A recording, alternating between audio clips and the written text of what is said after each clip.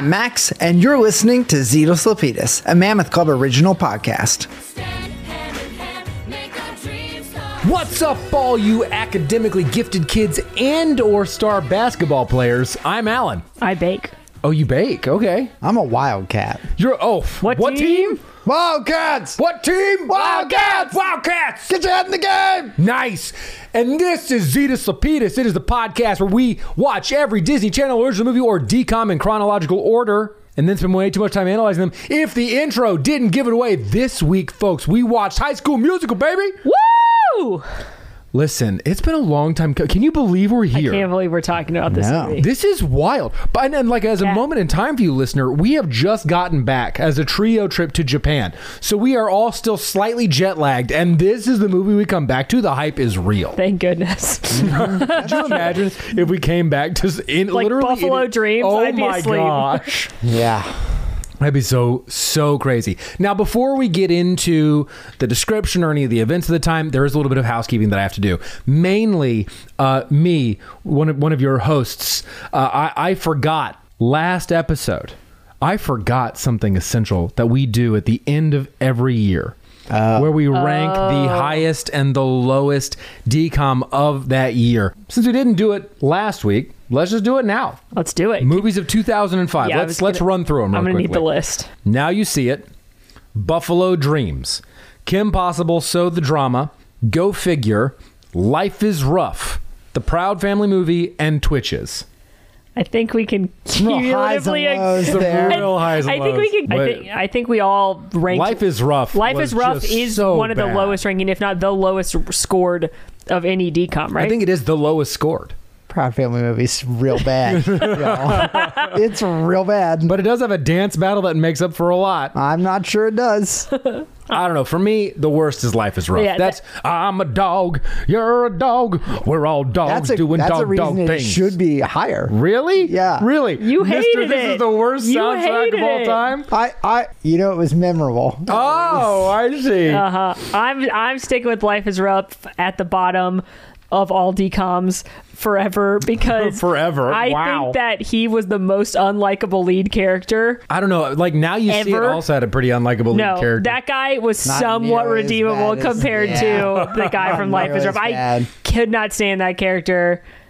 That's a no for me. Yeah, I think I agree. I think Proud Family did give it some... Give it a run for its money. gave it a run for its Yeah. money, which a surprise. Yeah. To be honest, that anything could be in the same league, but I do think Life is Rough is at the bottom. It's wild that we had Life is Rough into the Proud Family movie. That's back to back. Well, okay, so if Life is Rough is the worst, Yeah. then for me, I'm going to say the best was Kim Possible movie, So the Drama. Interesting. Yeah, I think I agree. Yeah, I think it's just good. I don't agree. Okay. Really? I was torn between Go Figure and Twitches. Really? I really enjoyed both of those movies. I think I liked Go Figure a little bit more, but I really enjoyed watching both of those. I thought they had good stories. I liked most of the characters. I thought they were paced pretty well, which is often a problem with DCOMs, and I just enjoyed both of those immensely. I mean, yeah, they rated pretty highly on the scale, especially for 2005. So, I all right. fucking hate Ron, so he knocks Kim Possible down. Yes. Yes. I found a lot of those to be enjoyable as well. I really didn't like that lead from Go Figure even a little bit, but Twitches was a good Halloween movie. I think that it was in contention with Halloween Town of near the top. That makes 3. I'll say we haven't had a good Christmas movie yet. No. But we had a good Hanukkah movie. We haven't had a good Christmas movie yet. Yep. But we have had now Halloween Town, Mom's Got a Date with a Vampire, and Twitch is all pretty good. And Fan of the Megaplex, which is kind of... Phantom of the Megaplex. Yeah. So Disney's got the Halloween formula down, save maybe Under Wraps, right? I didn't hate Under Wraps. I hate Don't Look Under the Bed, though. Yeah, that was bad. Yeah. Okay, well, interestingly enough, there you are, listener. Apologies from me to you. Those are our ratings of the best and worst of the year 2005. Now, with that, let's get into this week when we talk a little bit about High School Musical. The description of this film is: a popular high school athlete and an academically gifted girl get roles in the High School Musical and develop a friendship that threatens East High's social order. Sure. Yeah. I mean, yeah, that's it. Factually, a description of this movie. Mm-hmm. I'll take it. Yeah. It doesn't mention at all that the movie itself is a musical, but sure, we'll take it. This movie was released on January 20th of the year 2006, and I gotta know, did you watch this movie as a kid? Oh No. my God, yes. So very much. I actually didn't watch this movie until I was older. Really? Mm-hmm. Interesting. Was it just like not your like decom viewing range? I think I just missed it. But when I first started working for Disney, High School Musical 3 came out. And like it was in theaters and everyone was popping off about HSM 3, which led me to watch 1 and 2. But I don't think I had seen either of them until I was at Disney working. Wow. Yeah. I definitely saw 1 multiple times. It was like I was a junior in high school when it came out, and for some reason, even though I hadn't seen DComs in forever, everyone was obsessed with it. Like everyone loved the music to the point where in my art class, where the art teacher would let us pick a CD to play during class and it had to get the most votes, High School Musical won continuously for like months. And that was like every group of kid. If we were the cafeteria scene in Status Quo, somebody from every table voted for High School Musical. It was like everybody knew this was where it's at. So I definitely watched this and knew every word. I watched this so much. I have a younger sister and it played consistently, and I was like, it's one of those things that came on and I was like, I'm actually not mad at this. I'll watch this. I enjoy this. I think it's catchy. So some other top things of the time. Top song of this week is Grills by Nelly featuring Paul Wall and Allie and Gipp. Smile for me, daddy. What you looking at? I want to see your grills. You want to see my what? Your grills. Yep, your grills. I'm somewhat shocked that you know this, but also at the same time, this is your era. Sometimes people that I knew would put gum wrappers in their teeth to pretend they had a grill. Of course. Oh, the texture of that is giving me a full, like, imagine the feeling of that on your teeth. I don't have to imagine. I've done it. Oh, did it hurt? When Molly says people that I know, She names herself. she means sometimes I would take a gum wrapper and put it on my teeth that I had a grill. I would sing Grills by Nelly. I do love Nelly. Well, that was our top song of the time. The top grossing film of the day was Underworld Evolution. Oh, a classic vampire v werewolf film. Is this the immediate sequel to Underworld? I think so. I don't remember. I just know that there's quite a few in that franchise. There are several of those, and that is one of them. I got nothing. You never saw it? Mm-mm. Really? It's a fun little, like... I'm not a vampire girl. No? No. It's a fun little, like, kind of modern action, you know. It's vampire everywhere. My like, wannabe emo... Yeah, it feels like... Yeah. If you watched Nightmare Before Christmas my and listened to wannabe emo Evanescence, self that was listening to Bring Me to Life and wanted an action movie, this was fucking This was it. This was it. Yeah. I was very into like the Bourne films in this era. Interesting. Yeah. So I'd like an action film, but I was into the Jason Bourne series, which came out around this time. Classic. A very good series. In other news of the time, 2 people who conspired to extort money from Wendy's by planting a severed finger in a bowl of chili and then suing the restaurant are sentenced to about 10 years in prison. I remember the chili. Yeah, I remember the chili too. It was great. I didn't realize that they also got sentenced to prison for it. Whose finger was it? I don't know. Was it one of theirs? I don't know. Where'd they get the finger? I got follow-up questions. Where did the Wendy's finger people get the finger? I'm not going to put that in my Google search bar. I'm Googling it. You Google away and I'll move on to the second. This is what incognito mode is for, Alan. True. Well, you know what? That's what it's for, Alan. Molly, right? Alan, Wendy's that's the only thing it's for. To look at people where the Wendy's finger is from. That's right. What an weird out of pocket thing to just have in your search history.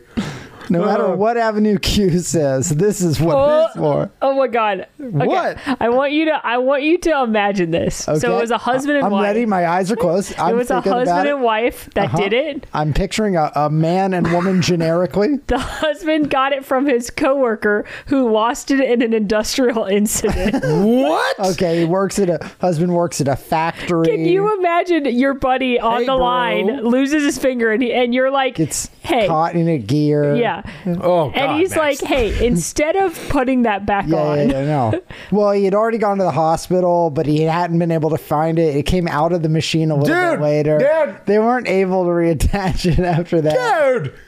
But she cooked it. What? I have more information. I don't need it. I don't need it. So this She article, cooked it to make it appear as if it had gone in the chili. I am reading an article from 2010 about the Wendy's chili finger lady, and it says that Again, the reason for incognito mode. Wowzers. no, I'm on NBC's app, baby. Bold Molly. She's A public search. she got 10 years in prison, or she was sentenced to 9 years, but released after 4 on good behavior. There's one condition to her release: she's not allowed back at Wendy's. No. And at the time of this article, she'd been out of prison for a year now, and she finally apologized to the food chain and then revealed her dark secret that she cooked it before putting it in taking it to the restaurant and putting it into the chili. Ugh. How do you think she cooked it? Dude. What the fuck are we doing here? Do you think did she boil it? I'm going to say she boiled it. She boiled it and then put it in the chili? I'm thinking she put it in like a Tupperware and then brought the Tupperware to the restaurant. Oh my God. I mean, she's not just carrying the finger. You got to keep it fresh. What? You both, what? No. It says she prepared the piece of ring finger at her home, then drove it to San Jose where she dropped it into chili. Prepared the piece of ring finger. And then it says it's like a fucking master chef. Then it says the other prisoners and guards made fun of her and called her names. She's fucking Rudolph in the prison because she cooked the finger. Yeah, they're like, I murdered someone, and you're telling me cooked a you put a finger in a bowl of chili. She says, I learned my lesson and I want to move on with life. I would too, ma'am. Wow. In other news of the time, just moving right along from that, Kobe Bryant scored 81 points against the Toronto Raptors, which is the second highest in NBA history next to Wilt Chamberlain's 100. It's a lot of points. Toronto Raptors must not have been very good. Their defense, I was just thinking when I read this, I was like, what was their defense like this year? Clearly. Apparently cooking the finger was the mistake because that's how they figured out that the finger was too cooked and not consistent with an object that would have been in chili. Like she overcooked it. That was her mistake. Oh my God. My stomach just turned. Smart of her to think to cook it, though, I think. Right. I mean, obviously, she didn't quite get the timing right. But I do like the forethought to think, well, if it had been in the chili, it would probably be cooked a little bit. But it was too cooked. She overcooked it for the temperature that the chili was at. Well, so, listener, the next time you're going to take a finger that has been severed from a factory accident... that couldn't be reattached because it had been off too long. Don't do that. Next time you come into ownership of a finger of a coworker at your factory. No. If you're going to put it in the way, don't cook it as long as you think you should. No. Wait. Undercook it a little bit. Let it stay on warm and it'll finish itself. Yeah. No. Yeah. Do none of that. Wait, can I? We are so derailed at this point, but she says that the police treated her like a terrorist.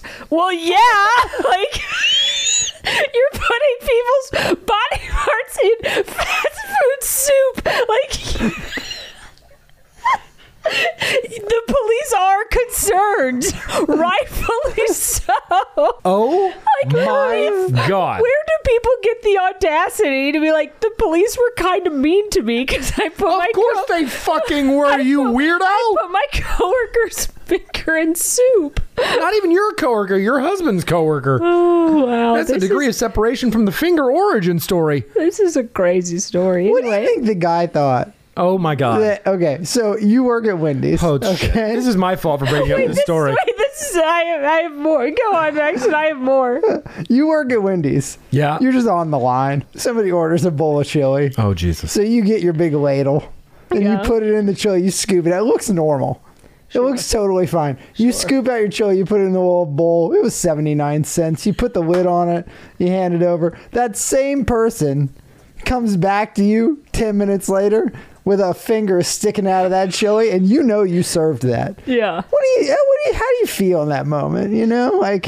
I think that I would be like, that wasn't in there. Like I feel like I would know, you know? Like no matter how zoned out you are. Exactly. Okay. Like when I have felt that in the ladle, you know? I have 2 pieces of information I have to share. One. Oh, God. This is who you feel bad for. You feel bad for the owner of that franchise of Wendy's. Like, that God, is like, I feel horrible for him. And he had to go on the TV and say, please come back to our restaurant. We serve wonderful hamburgers, and then offered free Frosties to everyone to get people to come back as a sign of goodwill for the neighborhood. And you know what? I would be concerned about going to a Wendy's where a finger was found, but if somebody was going to give me a free Frosty, I think I would go back. Now, you know what I would have done? I would have gotten, you know, those witches' fingers? Oh my God. That you put on the end if you were the owner of the restaurant and just put them in everyone's green, blue, Frosty? I would have taken them like a green and blue and orange, you know, different colors. They don't look like real fingers. You just put them in the Frosty. And just be like, it's a fun bit. Like a bit. Yeah, right. like a theme. This story is unbelievable. So the guy loses his finger in an industrial accident. His buddy is like, can I have that finger? He says, yeah, but you have to pay me for it. Guess how much money they paid for the finger? $55. $7.50. $50. $50 for the finger? $50. I cried. I almost cried. Imagine losing your body part and selling it for $50. Well, what are you gonna do with it? I don't think he went to reattach it. I don't think he did that. He couldn't. That's what I'm saying. I don't think that's true based on what I'm reading. I think he lost the finger and his immediate next step was to sell it for $50. Hey, you know what a good businessman that guy is. Hey, sometimes the man's got to eat. You know, $50. Maybe not chili, but certainly not. $50. I mean, there's a price I'd give a finger up for, but it's much more than $50. Oh my God! I have a question for you on that. Don't ask me how much I'd sell a finger for. No, I'm asking you something different. Okay, what is happening? Here's the question. Listener, I'd be curious your thoughts too. Okay, I tell you tomorrow. Okay, don't ask about where I get the money. But tomorrow, I come to each of you and I say, for every finger you cut off. Oh, wow. Hold on. For every finger you cut off, I'll give you $50,000. Okay? How many fingers will you cut off? I'll give you 50 G's for every finger. I got to do the You get to choose. I don't care how they get removed. How many are you giving up? The question is to you. I'm the guy with the money. I don't know if I'm giving you any fingers. You're not selling any fingers for 50 G's? I like my fingers. 100 G's a finger. Oh, now we're interested. Okay, so I'll give you 100 G's a finger. You only one finger? Yeah. Alan? I'm still keeping my full hands. Really? I don't know what. I think I could live without a pinky. I think I could live without 2 pinkies. You want 200 G's? I got full. Like I'd be fine. I just really like. I don't. 5 is just such the right number. It looks right. Like I'd be. It only looks right because you've had it your whole life. That's true. If you had 4, that'd be fine too. Also true. I mean, shoot. I think I could get used to having 4. I think I wouldn't go more than I wouldn't lose more than the pinkies. I think you want to lose I guess that's toes, right? Toes, you got to keep the outsides for the balance. For the balance. Yeah. I would give you toes. I didn't ask for your toes. Well, I don't want your toes. Somebody does. Okay. Your toes are... Molly, the problem with the toe is it's so small that nobody would notice it in the chili. Like, I'm trying to sue Wendy's. Just stick it in the top of I've the Frosty. learned I'm not going to cook it as long, and for every finger I get, I can sue Wendy's for like $10 million. Allegedly. For legal reasons... Please don't do any of this bullshit, please. But seriously, listener, just drop a number in Discord. My God. Just drop a number. Please don't.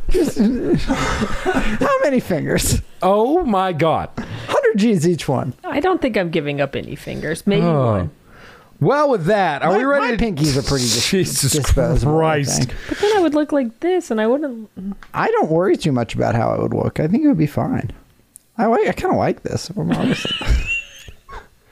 What is happening? Where are we? We're in your house. Yeah, that's true. All right. With that, just wild fucking segue. Shall we talk about High School Musical? Maybe. Let's get into it. Yeah, we should. High School Musical starts and kicks off with a definitely real ski lodge exterior shot. And we go inside the ski lodge to meet one of our key characters, Gabriella Montez, played by one Vanessa Hudgens.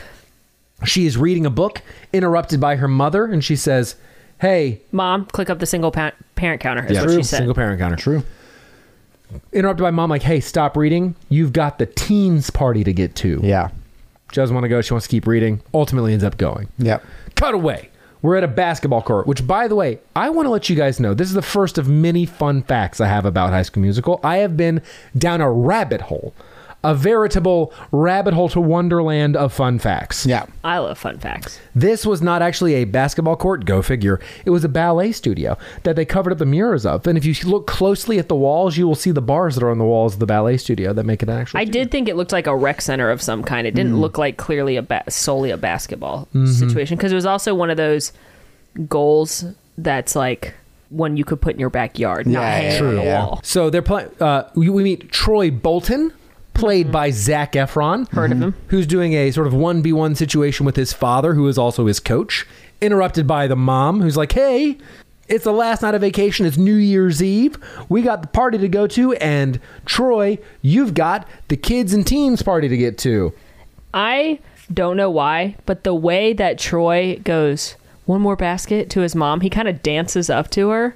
I thought, you guys are surprised when this kid wants to join the theater? Like, every time I've watched it forever, I've always loved the little, like, he does like a little twirl bounce thing and goes one more time with his finger up to his mom. And I thought, this guy's a natural. He's a performer. Yeah. Yeah, at heart. So now we have the setup for the meet cute. Can I just say? Yeah. You know, I've now watched this movie a lot. Yeah. The kids' party at the Freestyle Club Yeah. Word. is hell on earth. That's yours? Especially when they are voluntelling karaoke. Oh, yeah. No one likes to be told they're performing The kids' party in the Freestyle Club, full of other awkward teenagers that you do not know. And then they just spotlight people, make them get on stage and sing a song they did not choose with someone they do not know, is my hell on earth. I can understand that. Knowing what I know about you, Max, being very close friends for many years, yeah, I see it. Yeah. I see it. But that is the exact situation that we find our two main characters in. Troy and Gabriella have the spotlight placed upon them. They're shoved up on the stage. And then the fucking MC has the audacity to say, you're going to thank me for this one day? Or not, is what he says. Not. But they do. So the MC was right. And then they sing a beautiful song that neither person has ever seen before. They've just been introduced to the melody. They must have perfect pitch. They are ready to go. They can harmonize beautifully, even with an impromptu little dance step that it takes Gabrielle a little bit long to get into. She nearly falls off the stage at one point, but after that, she's totally in. Pushes her off the stage. True. With his sheer presence and force of will. Of something new. There's some I really like. There are a couple moments I really liked in this where, you know, Troy like sings his first line and then he's about to walk away and she starts singing. He gives the like stop and look back. And then when he starts taking his jacket off, and I was like, oh, we're getting a little sexy in here. Oh, he like, throws it to the crowd and they're like, woo, we don't know you, but it's fine. Yeah. Speaking of that sweet dance move, Max, maybe Max, you don't answer this one because you didn't watch this till you were an adult, but I feel safe asking Alan. Okay. Did you think Vanessa Hudgens was cute? Yes. But I thought she was cute from the first movie I saw her in, which was Thunderbirds. Oh, yeah. She was part of your... She was part of my girl crushes in Awakening, yeah. Okay, because I did not think Zac Efron was cute, which I think is... probably an unpopular opinion. Probably an unpopular... Yeah, people were like amazed by him, and I was like, he's fine. Like sure. But I didn't get it until I was an adult, and he was also an adult. Yeah. I was trying to remember what movie it was. I think it was the... Was it Hairspray? I did think he was cuter in Hairspray, but I think when I first... Oh, my best friend drug me opening night because she was obsessed with him. She had a poster of him on the Rolling Stone cover in her bathroom on where he was lifting his shirt up. On our professional internship working at Disney. I just remember it was big. It was iconic. It was an iconic She cover. had that poster in her apartment when we worked in guest relations, and she drugged me to. He was in a Nicholas Sparks movie with the lead from Orange Is the New Black, and she drugged me there opening night. And I remember being like, "Oh, I get it." And then like Baywatch came out, and I was like, "Oh, I get it." And now he's like on my list. But at the time, I was like, I don't get it. Mm-hmm. I do want to take a moment at this time because they sing their first song and then they start hanging out as the evening goes on for the New Year's Eve countdown into New Year's Day. The acting at parts of this, you can tell. By the way, this movie was filmed over 24 days. It was a very, very short filming period. So you can tell there are certain parts of it where like it's probably early on or they're being fed lines because the acting is somewhat robotic at parts of it. Yeah. And this is one of those parts where they're sort of lauding each other's singing abilities. And Gabby's like, just church choir is all. I'm like, no fucking high schooler, regardless of level of intellect, says just church choir is all as any sort of natural sentence that has ever left any person's mouth. Yeah. They exchange numbers, snap the classic look away selfie photo on those old flip phones. I love that. I loved that. When he's like, "Oh, I'll call you," and then he takes his phone and just holds it up to take a photo of her. And I was like, God, it's so unnatural now, but that's absolutely what we used to do. 100%. Like, it was so weird to me that he would just like take his phone and then be like, okay, give me your number. And but that was it. You did used to hand someone your phone. Yeah. Fun fact about the snow. I told you I had full of them. Those are potato flakes. Nice. Oh, yeah. So at least they were edible. It wasn't like Snope. It was like an edible thing. If they were hungry, they could just stick your tongue out. Okay, they've exchanged numbers and they go their separate ways on New Year's Eve into New Year's Day. We arrive back at high school. East High.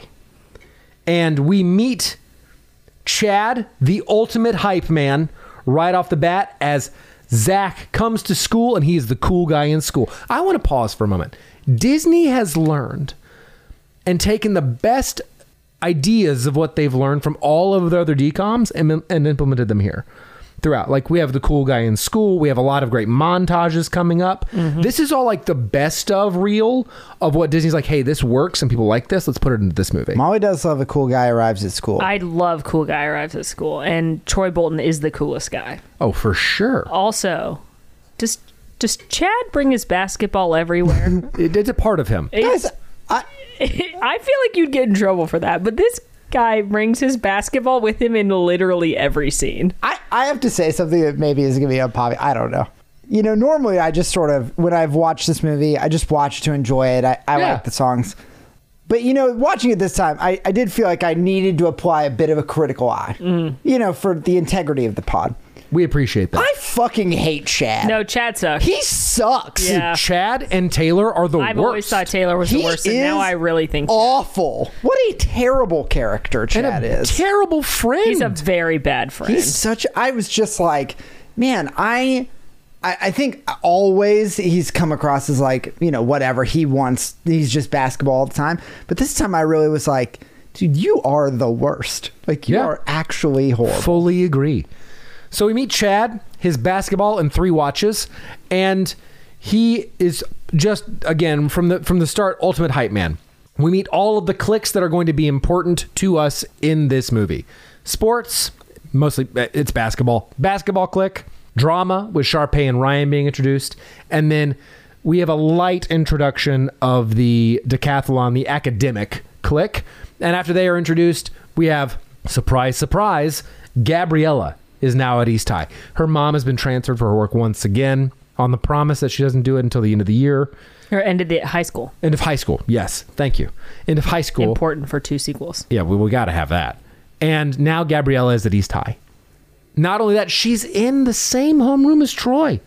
Led by the fucking incredible, the incomparable Mrs. Darbus. Best character. We do stand Miss Darbus. I love her so much. She's the best. She's the human embodiment of Roz from Monsters, Inc. I love her. She's the best one. She's so funny.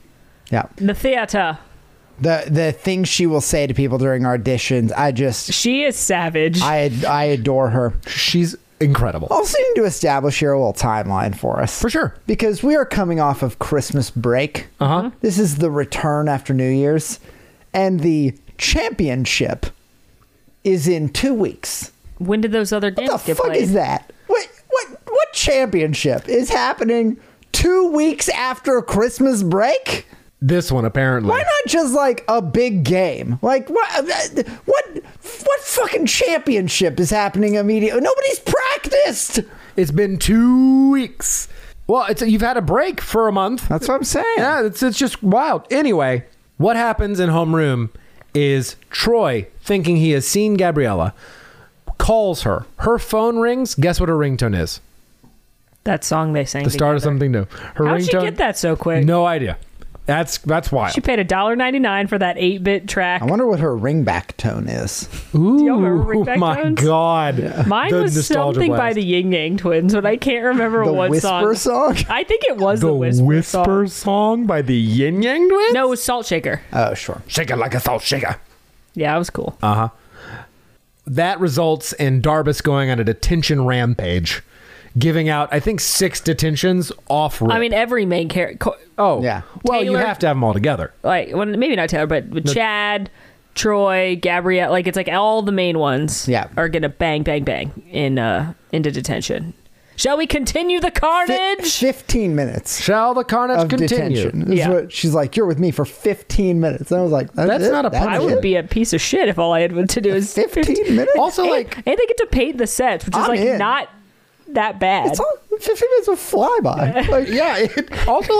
It undercuts every other character's, namely Coach Bolton's extreme reaction. Right. That's true. I'll have my phone out every day. I didn't even 15 minutes. I didn't even think about it. Coach Bolton acts like they're going to be gone for hours, and it's 15 minutes. She's like, you're with me for 15 minutes. And I was like, oh, all right. Everybody exits homeroom. Troy, the cool guy, waits for Gabriella, and then they do this finish each other's sentences bit. Mm-hmm. I don't believe it. How did you get here? And it they talk like that for a few sentences, and this is when I was like, ooh, the acting isn't the best yet. Yeah, that's true. It's just incredible right now. It's just I also, just because we haven't said it yet, this is the movie where Zac Efron doesn't sing. Well, and yeah. It's tough to watch. I'm just going to say it. True. Like, it's tough to watch. The lip syncing? The lip syncing. It's just so interesting. And I get it. Drew Seeley has a good voice. Sure. But it's like they heard him sing and they were like, yes, that's the voice, not your face, though. Let's just get this guy who can also sing. But since we've already written the songs in your register, forget that. I don't know. I feel like I read somewhere they didn't know Zach could sing or like he couldn't. Well, I don't know. But it's just, regardless of whatever, it's just tough to watch because the lip syncing is really bad. I read that they wrote the songs in a higher register than Zac Efron's. I think Drew Seeley's a true tenor and Zach's a little bit lower. So in any case, they are getting together and they have gathered in front of this musicale sign up because we have the spring musicale that Mrs. Darbus is putting on. And this is when we meet in a more fully fledged way, Sharpay Evans. The hero of the story. Yes. The best character in High School Musical. Okay. Mommy, I don't know if you're joking. I'm not joking. She's my favorite character. She is very extra in their meeting. And she signs her name super big on the sign-up sheet. She's like, Sharpay Evans.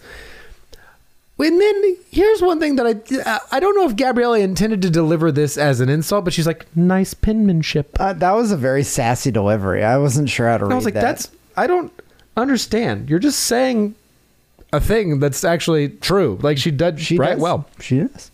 But this takes us to the first... I shouldn't say the first musical number, but like the one that feels like an actual break into song as opposed to something that's like, hey, we're going to do karaoke now. And that's Get Your Head in the Game. A classic. Where for as bad as a friend Chad is, he has some good one-liners. Where Troy's like, could we do like musicals for extra credit? And Chad's like, doesn't matter. Like, but Sharpay's going to be there, and she's kind of cute. Yes, so are mountain lions. I've never once looked at a mountain lion and been like, that's cute. What a cute little baby lion that can maul me to death. For the record, if I saw a baby mountain lion, I would think it's cute. I'm okay. I will agree that baby mountain lions are cute. Maybe Chad chose the wrong big jungle cat, because if he said, yeah, so are tigers, you guys would get it. I think that if he had said baby tigers, then I would understand. You don't think a full-grown tiger's cute? I think I would use other words first. Handsome. Beautiful. Ferocious. Also a word. Oh, those could also describe Sharpay. You're not wrong. I agree with that. But that kicks off Get Your Head in the Game, okay? Now, I'm going to call your attention to one of the dancers on the basketball team who recurs every fucking where in this movie. Is it the one that goes... He is shorter than Zephron and Chad. And I don't actually... So he's a whittle guy. His name is... Hold on, let me find his name. Is there a whittle guy? I want to find a picture of him. Because is he the one whose basketball uniform wears him? Or yes, he is the guy. His name is Charles Klapow. Kapow! Klapow. Klapow! That's what I would go by. Okay. He's one of the choreographers. So he rolls in a lot of the dance scenes. And part of me just wonders, like, is he there to give audible countdown timing? Yes. Like when we had in My assumption is he's Smart also House? there to, like, lead. When in doubt, look at me for choreo. He also danced with Michael Jackson, by the way. So that's pretty cool. I just was like, we're going to see this person a lot. So Get Your Head in the Game runs through, and this is when you can, like, this is the... Max, you brought it up. The lip syncing. It's rough. I was just like, oh no. Oh no. This is not the last basketball-themed song we will get in the High School Musical saga. It's true. I do love the dancing with basketballs, though. I think that's such a classic High School Musical thing. I'm missing the squeaks from. I like the squeaks from the sneakers. Oh, I love those. So we have Get Your Head in the Game happen. It is intended to describe the conflict that Troy is feeling. He needs to be focused on basketball. Low. Yeah. But his head's in the game and his heart's in the song. Makes him feel so right. Should he go for it? Bum, bum, bum, bum. Wait a minute, name time, please. So we have... As after this occurs, we cut to Gabriella and Sharpay in the classroom because Sharpay is trying to sort of scope out what's going on with Gabriella. And we see Gabriella correct the teacher on one of the equations on the board.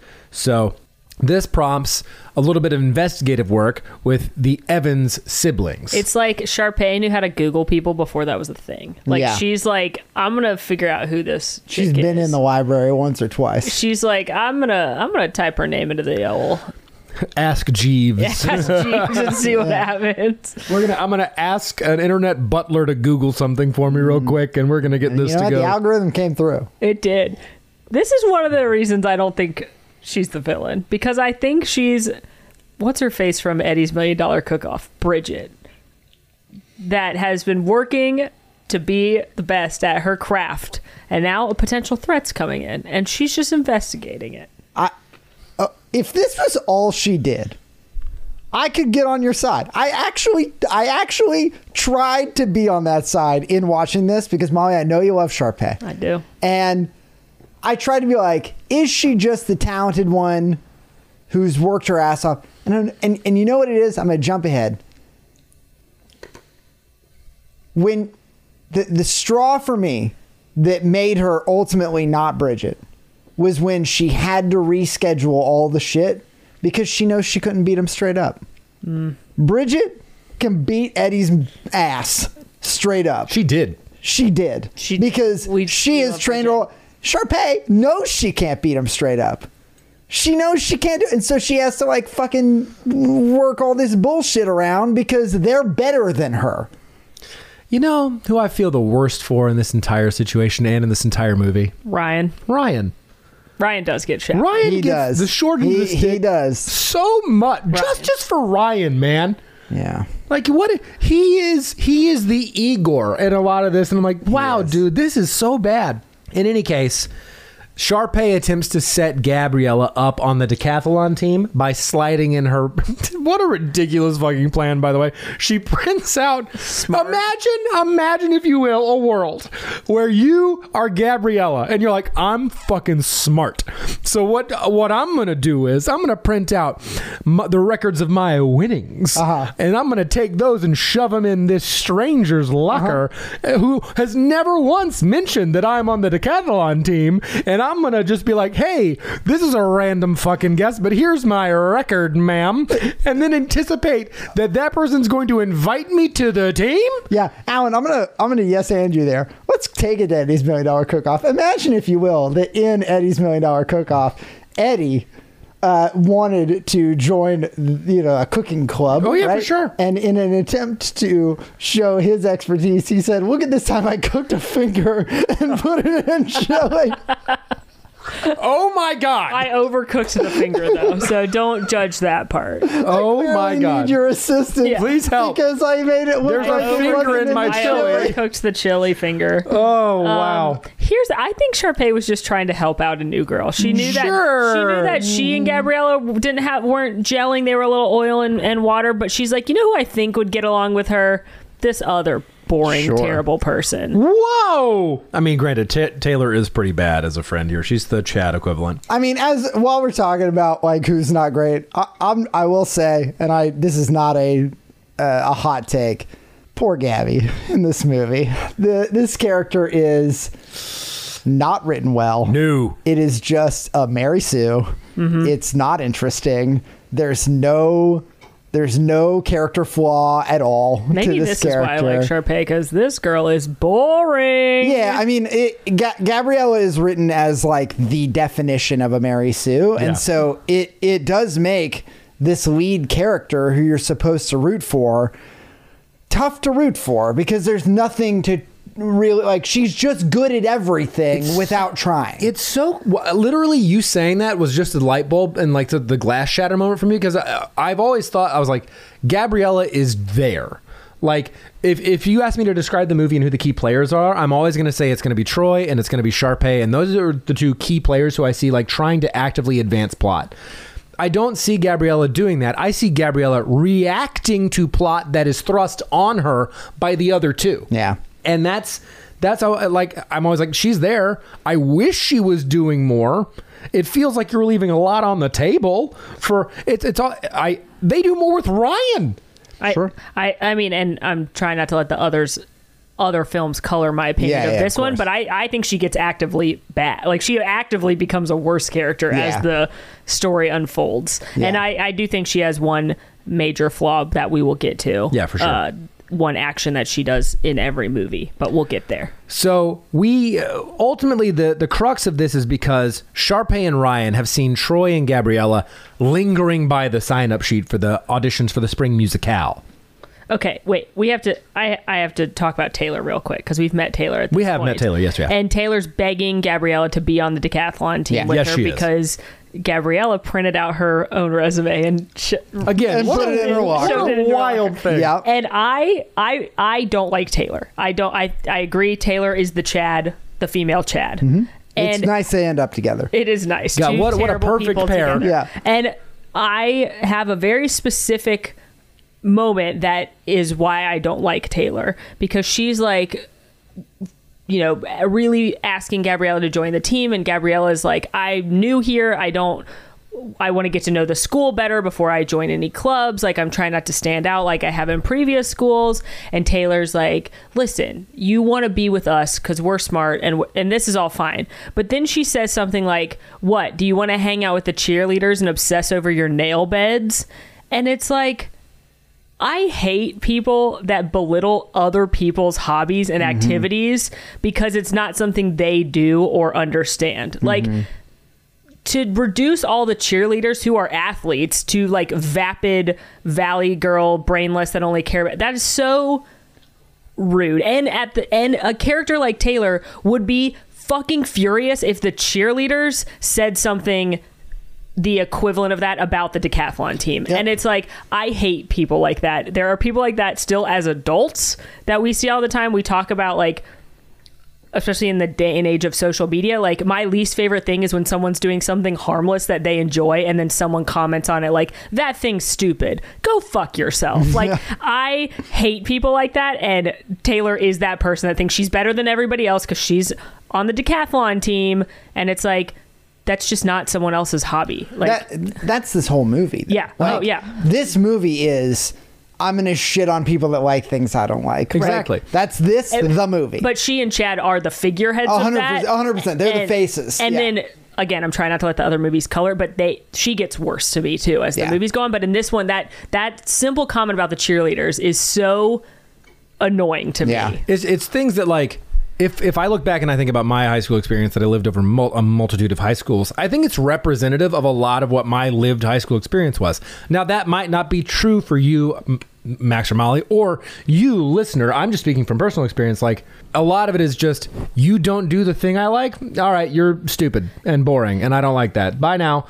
Or I try to do, it's either I'm belittling you or I'm gatekeeping my thing. Mm-hmm. And that was the definition of my lived high school experience. Is like, I'm being gatekept from liking what you like, or you're going to dislike me and belittle me because I don't do the thing you like. Yeah. I can't fucking win. So why would I be interested in having a relationship with you? And I get that often the cheerleaders are mean to people like Taylor, but it doesn't seem like that's the case at this school. It seems mostly like everyone just sticks to their own stuff, and there didn't seem to be, like, there's an off comment here and there between every group, but it didn't seem like one of those schools where, like, the cheerleaders are, like, really mean to the... Well, it's also this moment happens as Taylor is, I think it's either the same or it's very close to when Gabriella asked Taylor about Troy, and Taylor walks up to the cheerleading squad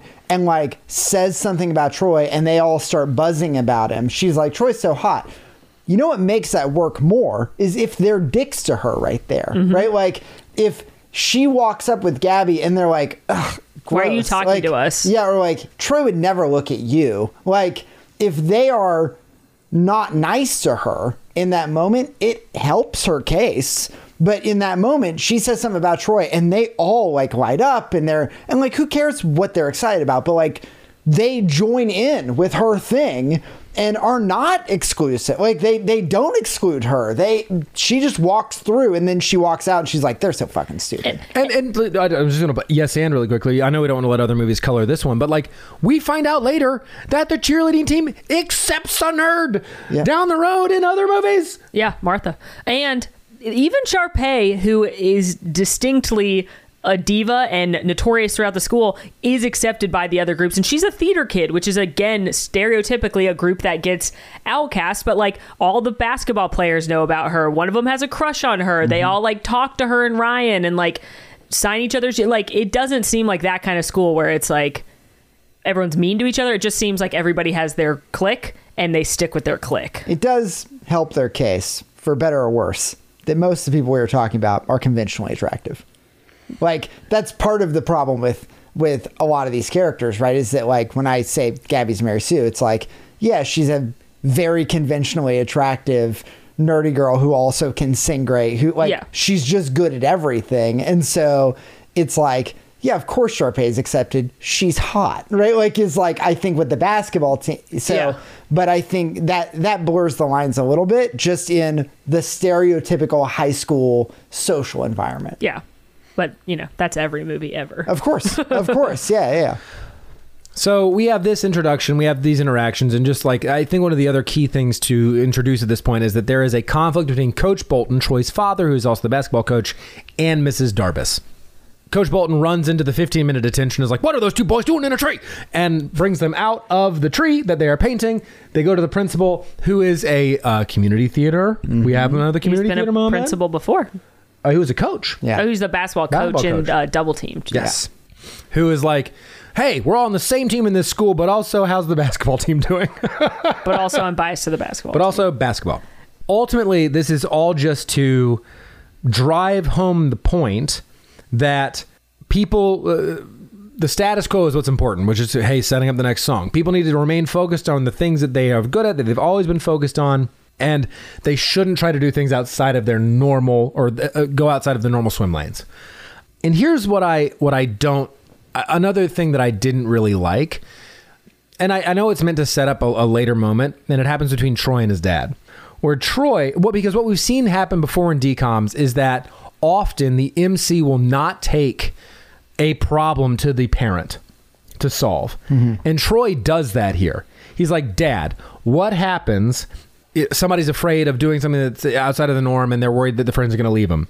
And the dad gives the advice of, one side of the tough is like, well, then it might not be your friends anyway. That's exactly what I told you when you're leading the basketball team. Yeah. Because and I was like, oh, you sniffed it, and then you just turned right away from the point. Well, Dad. But the problem with these movies and teen movies in general is that no one actually says what they're talking about, mm-hmm. and there's a miscommunication 1 million times. And that's, I guess, part of the comedy of a movie like this. But I remember watching the OC too and being just mad that they didn't just fucking say what they were thinking or feeling, because that would solve most problems.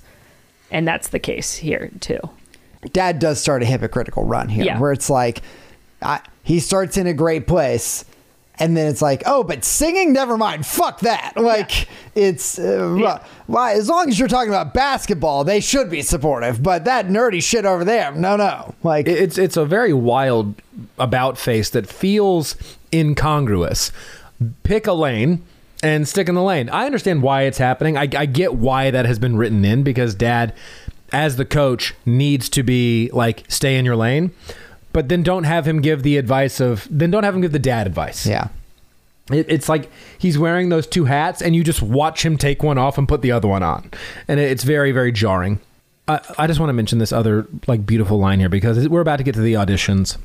And I love this montage. But the way Mrs. Darbus describes these auditions, I want you to extend the wings of your creative spirit. I adore Miss Darbus. Mm-hmm. I adore her. Yeah. And it only gets better. But before we get to the audition scene, I have to just highlight a quick moment that makes me LOL every time. Mm-hmm. Troy is sneaking away from Chad to go to the audition. Uh-huh. And Chad's he goes into a classroom to throw Chad off of his tail, and Chad is looking into the classroom with his basketball and his quippy graphic tee that he wears in every scene. Classic so Chad. Many graphic tees. All of them. And none of them are good. No, they say I do my own background music, or laughing on the inside. Easily distracted. They're so dumb. They're the peak of when Abercrombie was doing a graphic tee. Anyway, Chad's leaning into the classroom to watch Troy. He's got one arm around his basketball, the other arm down by his side, and this guy comes up and forcefully grabs his hand and does a handshake with him, and then just walks away, and it makes me laugh every time. I later identify him as a different basketball player, but the fact that he grabs his hand from hanging by his waist and then makes him do the cool handshake and then just walks away is so funny. I also just love that Chad follows Troy in here, because Troy's like, I got homework to do, and he follows Troy in, and he looks into this classroom as though he's never been to school before. He even says, he's like, what's going on in here? This is Chad, a strange room. Those are desks, and these are students. They're studying. Weird. It's it happens here. So Troy sneaks off to watch the auditions. We'll find out later that Gabriella has also snuck away for the auditions. They have yet another meet cute. A happenstance joining as they watch these auditions that Mrs. Darbus is putting on. And she is a savage throughout this audition process. We get a true best of audition montage. I love this audition montage so much. It's a 100. Peak audition montage. You got the girl who can't sing that's belting out. The slam poetry, which is it's hard to believe that I couldn't see. I wrote down just two of my favorite lines. Yeah. From Darbus. Please share. One is after that, where she says, "That was very disturbing. Go see a counselor." And my other favorite was after the opera singing, to where she says, Syndra, what courage to pursue a note that has not been accessed in the natural world. I also like when she tells the one guy, nice tie, and then like his name's Alan. She's like, oh, Alan, nice tie. I also love the audition where the girl just goes...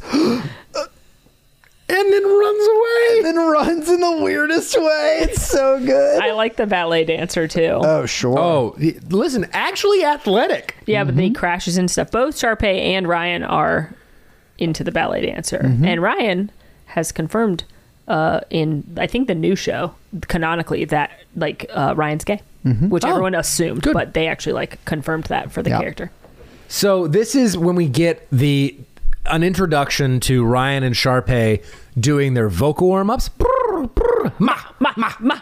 And they tell Kelsey, hey, we don't want your fucking arrangement. Yeah. We've had our pianist do our own arrangement, ma'am. In their defense, the slow version of the song will be weird as fuck to sing with your sibling. Well, I don't think that's Kelsey's problem. I'm just saying, it does sometimes their singing. It gives me the ick, kind of like the Huff siblings on Dancing with the Stars. A little Luke and Leia. A little Derek and Julianne Huff. And I don't blame them for Cersei and Jamie. I don't blame them for speeding that song up.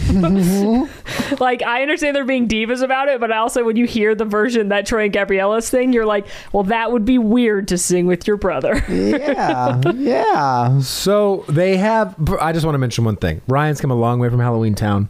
Skin suit looking great. Same with Kelsey. Kelsey's come a long way as well. Skin suit looking great. She's really a troll under there. Kelsey is, I have 3 favorite characters in this movie. None of them mains. But Darbus is one. Agree. Kelsey is in the top 3. Love her. I actually do really like Kelsey. Have we met number 3 yet? Zeke is going to round. Oh, God, I love Zeke so much. I knew you were going to say that. I love him so much. I felt strong I could have guessed that. Yeah. Okay, so we have Ryan and Sharpay sing. They come in and they sing what I've been looking for, their version. Yeah. I thought we weren't going to do the jazz square. Everybody loves a good jazz square. It's a crowd favorite. So they have my favorite part of this is when we have Sharpay do a tap number into a Ryan Evans one-handed cartwheel. It is incredible. Art. A display of acrobatic prowess, the likes of which we have not seen before in a DCOM. And the song ends to rave reviews. The conversation about a jazz square. And then Sharpay calls Kelsey, I think it's meant to be an insult, but I just loved it. She calls her a sawed-off Sondheim. Yeah. And I was like, what? Do I like that? That feels like it's a compliment almost. I kind of like that. And this is when Darbus calls for the final round of auditions. She goes, it's like a going once, going twice, and then she never says sold, but it's implied. Gabriella pops out like, I would like to audition. I want to make it clear, Ryan and Sharpay have left the scene at this point. They haven't left the scene. They do not know what's about to happen, which brings my next defense of why they're not that bad. Gabriella pops out. I like to audition. And Mrs. Darby's like, solos have been done for a minute now. You have no pair. It's very weird they're making them audition in pairs, right? Well, they've ended the solo auditions. I know, but I'm just saying that's not how auditions work normally. Yeah, I wouldn't think so. I think it's obviously for the plot. You don't need to come with your... Oh, I understand what you're saying. I'm just saying you go audition and then they pick somebody else for the other lead. I understand it's for the plot. Yeah, it actually would help the Sharpay Ryan case because... To your point, it is weird if they sing that song together, but Sharpay could have just sung that song, right, and then they cast Troy Bolton as her opposite. Which is what she wants anyway. That would be her dream. Yeah. Troy jumps out, is like, I'll sing with her. Darbus is even more reluctant to have them join at this point, so she walks off stage, leaves the auditorium, and they approach Kelsey, who has fallen in the most obscure and wild way. She you could throws her papers. So I do want to bring another fun fact. They had to reshoot that scene so many times to get it right because the papers are meant to go everywhere. But when she just fell normally, they just still hang out together in a sheet and hit the ground. Sure. So they had to have her dramatically toss the papers. And she does. Because she nailed it. The impetus for Troy and Gabriella to come help her. As opposed to if she had just fallen. So they approach. Troy really tries to make an analogy here about the playmaker and the songwriter for a play. Okay, but I'm going to give Troy credit where credit's due. I think he's a very good main character, and I think he's a very nice 15, 16-year-old boy. I agree. Because I 100% agree. 100% could have laughed at her. He's the jock. You know, he's like the most popular kid in school. Those are often a dick, but he's very nice to her right now. He's like, don't worry about it. Why do you let them be mean to you? You wrote the music. Like, you are the playmaker, which, you know, it's a weak analogy, but like, he's so nice right 100%. now. And he's nice to everyone the whole time in the school. And I'm like, all right, Troy Bolton. Good MC. I think that he is a really, really strong main character. Yeah, I agree. So she asks, Kelsey being she, asks Troy and Gabriella, hey, do you want to hear what the song's supposed to sound like? They have to agree, of course. So what Kelsey, if they were like, nah. Movie ends. Like, end scene. She plays the song. Troy and Gabriella, much like their first meeting, sing it perfectly, on key, know the harmonies. They're reading the music, apparently, which I didn't realize either of them knew how to do. Just church choir is all. And so... It's more surprising that he can do it. It's not that surprising if she's been in church choir, she should be able to read the music. But for him, God knows where he learned to sing. Yeah. Right now. My shower head's a big fan. Like, I don't think you're reading bars in your shower. So they finish the song. It's beautiful. It's definitely Zac Efron's voice. And Darbus hears them. Comes back in and said, hey, you're going to get a call back. And this is when we get the cutaway of, call back! Okay. In Sharpay's defense, she didn't even know another pair was auditioning. She has every right to be shocked that there's callbacks. Yeah, I agree. She can be shocked. I agree that she should be shocked. Okay. I think she can be mad too, because she's like, the fuck, I didn't even know anyone else auditioned. I thought the part was mine, and now I have to re-audition with two people that have never shown interest in this thing before. And it shouldn't be an issue. So what I really want to draw attention to here, I think it's super important, is Ryan displays a fully comprehensive reading ability. Oh my God, I'm so glad you're saying this, because I think canonically the man can't read. So he displays a incredible ability to read this very complex set of sentences, apparently, out loud to Sharpay. So he reads it to her. Now, I want to make sure I say this out loud, dear listener, because there's a moment later in this movie where Ryan loses the ability to read. I fucking wrote, Ryan can't read. Is that canon? So I just want to call out right now, unless he suffers a blow to the head, he can read. So we're good. Now, everybody finds out. Sharpay has made a ruckus. Everybody finds out that Troy and Gabriella are auditioning, mainly Chad. Well, Chad can also read. Yeah, it's true. Chad can also read. Yeah, but Chad would never have even stopped and looked at that paper. Right. If Sharpay wasn't upset in front of it. Because he comes over and he's like, what's wrong? What are you upset about? Right. Again, my point, they all care about each other, truly. You're not wrong. And this is when we get the iconic cafeteria scene. By the way, this was, just real quick fun fact, this was filmed at a high school called East High in Salt Lake City, Utah. So, fun fact, real cafeteria. I thought it was called something else, but I know it's in Salt Lake. So, well, based on my reading, it's called East High. So, I thought it was actually called West High or something funny. So, the funny thing about it is, because it was filmed during the school year, they had to isolate which rooms they used, because often they were filming during class. Oh, which is just... That's not disruptive. Not in the slightest. So, in any case, this time, while everybody's in class for like fourth period, they get the cafeteria. Oh, yeah, you're right. It is called East High. So, this is when we have Status Quo, the iconic song. A great song. Sharpay looking over the cafeteria, disgruntled, absolutely fierce hip pops. Yeah. And this is when we see the bump, bump, ba-da-dum. Why does Sharpay dress like a 40-year-old woman going to a business meeting? I have to say. Sure, her fashion gets better, but every outfit in this movie thus far has been a blazer and like a pantsuit set. Like, she looks like she's going to a meeting. It's true. I also want to take a moment while we're talking about outfits. I think I told you this number earlier. Max, do you know how many hats Ryan wears throughout the film? I'm not a number. I'm gonna guess 20. 9. He wears 9 hats. He loves a fedora. He loves a hat, though. And they always match his shirt. Yes, they do. Yes, they do. Yeah. So this is when we get the status quo. Now it's just the click song. That's all it is. It's like, hey, number. Let's stay in a click. Let's do the click things we do. We get introduced to Zeke, who wants to be a baker. Who you said who the Martha. Martha from the nerdy group. She likes to pop and lock and jazz. She does. Hip hop dancer. Is that even legal? And then I can't even remember the gentleman's name. I don't even know if we learn his name from the punk skateboarder Stoners. table. Yep. Who plays the cello. And this causes the entire cafeteria to erupt in a negative reaction. Now, I had Not another beep. No. The song slaps.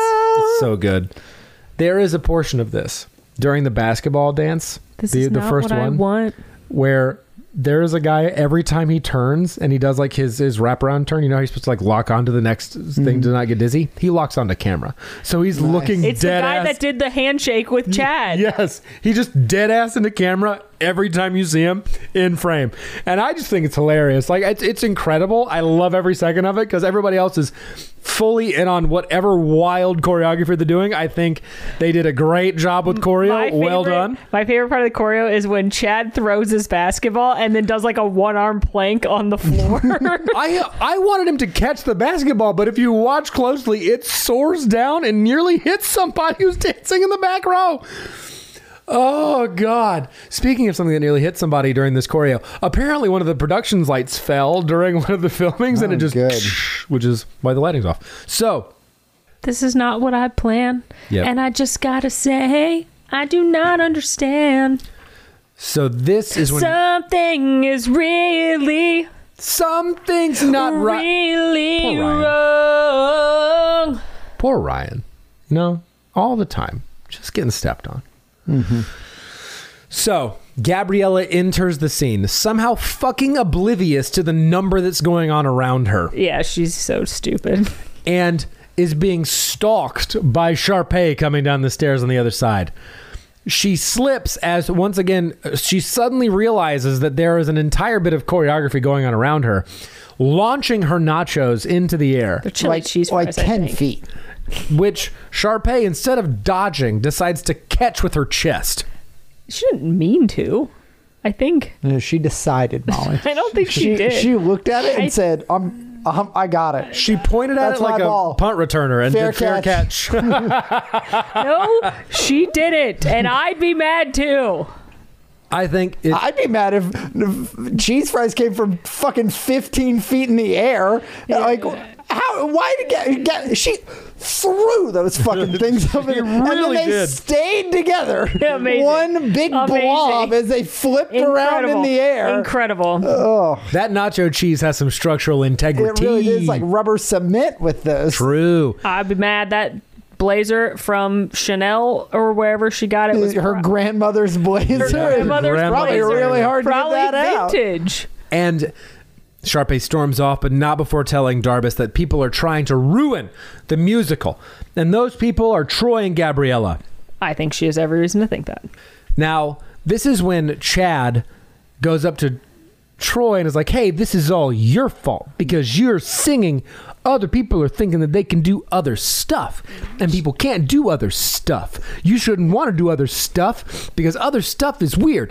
Zeke here, he wants to bake, to which Troy is like, oh, that's cool. Yeah. And Chad's like, shut the fuck up. It's not cool. Shut up.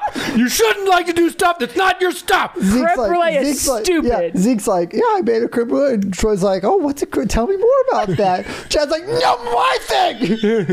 You shouldn't say that. Quit being supportive. Here's the thing about Zeke. No. This is not Chris Warren's first time in a basketball related I'm glad you're going, I love him. We love Zeke.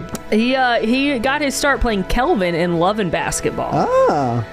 Where Dennis Haysbert plays Zeke McCall. Now, you might know Dennis Haysbert as the Allstate guy in the commercials. Wait, I'm sorry. The gentleman who played Zeke also plays another Zeke, or is this a new Zeke? No. His character's name is Zeke. His name's Dennis. Okay. But there's two Zekes, which is weird. So Dennis plays Zeke twice. No, Dennis plays Zeke in Love and Basketball. Chris Warren plays Zeke in High School Musical. Okay, so we just got double the Zeke. Yeah. Dennis Haysbert, again, the Allstate guy. Yeah. Are you in good hands? Like the deep voice. You in good hands. And he also cameoed on Brooklyn Nine-Nine as Bob Anderson. He betrayed Captain. I will never forgive him, Captain Holt.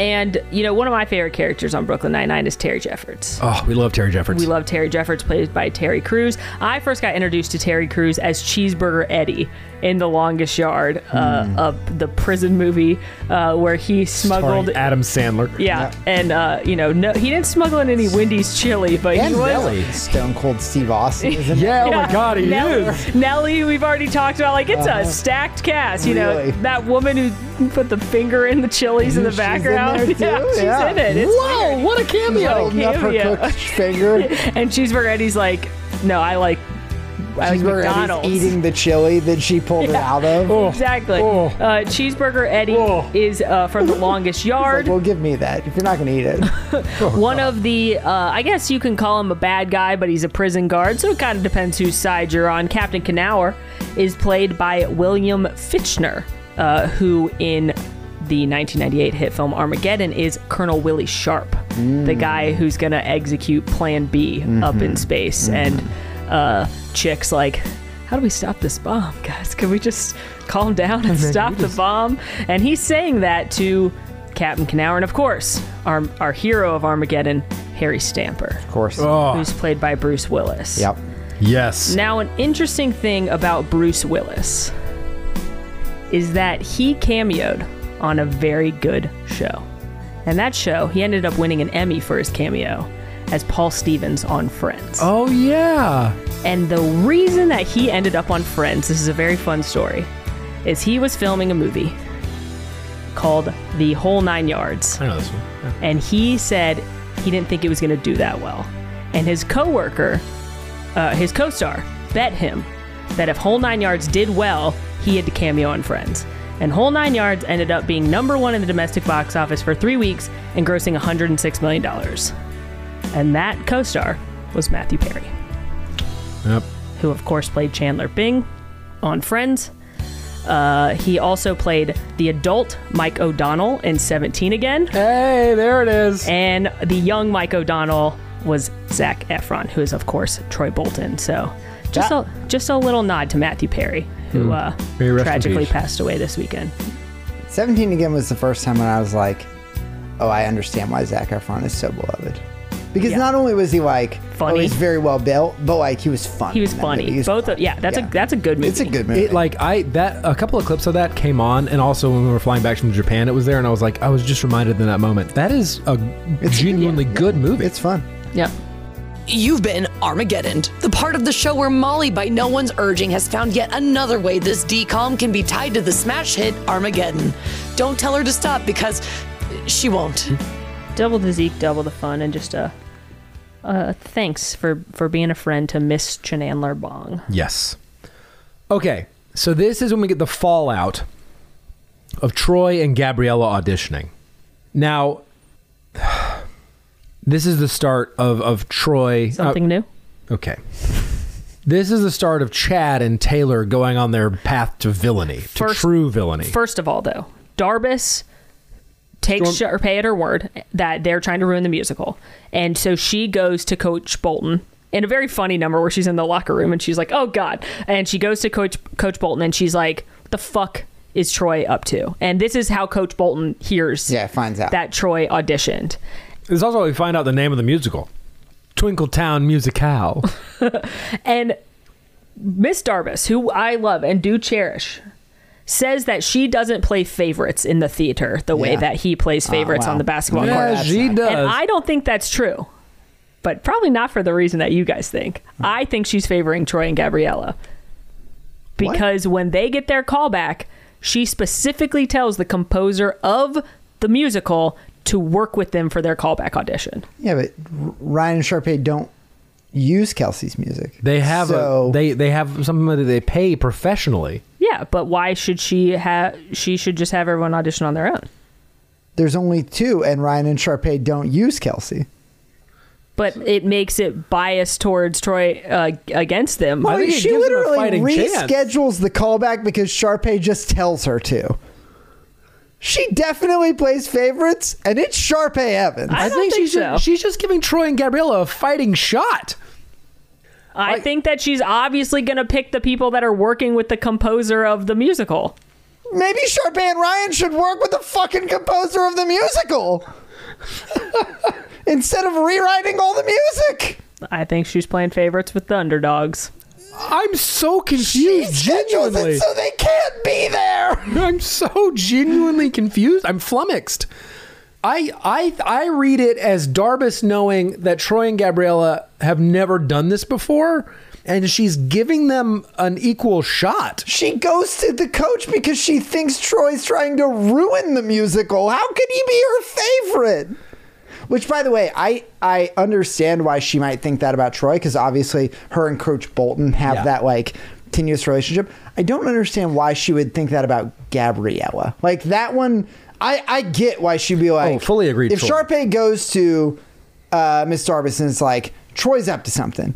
Well, yeah, because literally last week or 3 days ago, he was fucking around in the tree and, like, not taking it seriously. And fucking around in the tree. Coach Bolton yelled at you about the thing, and so maybe this is his Maybe way of she getting back. thinks it's like guilty by association. Maybe. Probably. Because this is, again, where the partner's audition thing is weird. Well, I mean, to be fair, Coach Bolton also has a negative image of Gabriella because of the association. Yeah. Fun fact about Coach Bolton and Mrs. Darbus, they were supposed to have a duet that got cut. I'm sad. I wish that was it. I would have liked to have seen that. I would have loved to see the duet between Miss Darbus and Coach Bolton. So we have the Twinkle Town Musical name unveiled.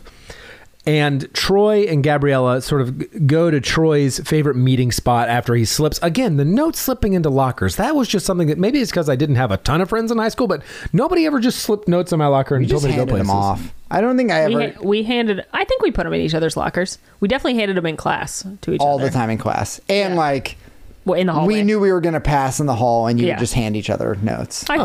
I think I put stuff in people's lockers then. Yeah. Oh, we forgot also when Zeke comes to Sharpay to try and he's like, oh my God. And he's like, I love him. Hey Sharpay, I made you a creme brulee. I made you cookies or I made you something. And she's like, be gone, tall person. She tells him to evaporate. Evaporate, tall person. What is he? He's like, I thought maybe you could only come to my game. She goes, I'd rather put pins in my eyes. And he goes, wouldn't that be awfully uncomfortable? Yeah, you dummy. He's just like the sweetest, like angel boy. Yeah, and she's like not she having it. Can't have it. But in her defense, oh my God. If you thought the basketball team was fucking with you, you probably wouldn't want to have anything to do with the basketball team. But sweet Zeke. I do like Zeke. He just wants to bake you cookies. I just think I just like her diva mentality, and I just like evaporate, tall person, and then I like funny. I bake. Does that help? I'm gonna put pins in my eyes. That would be awfully uncomfortable. So Gabriella and Troy are on the science sort of arboretum. Sorry. Gabriella again. Troy's tried to make an analogy, and now it's Gabriella's turn. This is the dumbest analogy. I hate this one. And it is like, Troy is up there saying, what if I don't just want to be the best? He's expressing a valid concern. I've been boxed into this thing my entire life. Yeah. What if I don't want to do this anymore? Yeah. And Gabriella's like, it's like kindergarten. All right, elaborate, please. Mm-hmm. Yeah, it's like kindergarten on the playground, and you're playing with different, and you're like, what? No. It's like everybody was just so much more accepting in that time, and I was like, what is happening? Where is this going? I don't understand what's happening. I think an important distinction of the Troy character, because it continues through all three movies, I don't think he ever expresses explicitly as like, I don't want to play basketball. I think it's I don't only want to play basketball because otherwise it would be you're giving up your dream. No, Dad, I'm giving up your dream. Like that's what the whole third movie is about, is which one he's going to pick. It never is I don't actually like basketball. It's what if I want to do other things more than too. just basketball. Yeah, exactly. Yeah, which is I think like.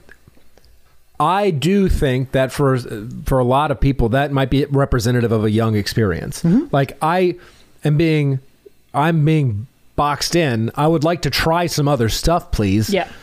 I think that's true of not even just a young experience. I think you end up in a lot of parts of your life being like, oh, that's this person. Like, that's the Disney person. That's the whatever. And it's like, I am not defined by my job, the activity, the one activity you know me for, the sport that I play, that whatever. Like, I want to be more than just this one very fair like thing that I'm not one dimensional. And Troy is trying to express that.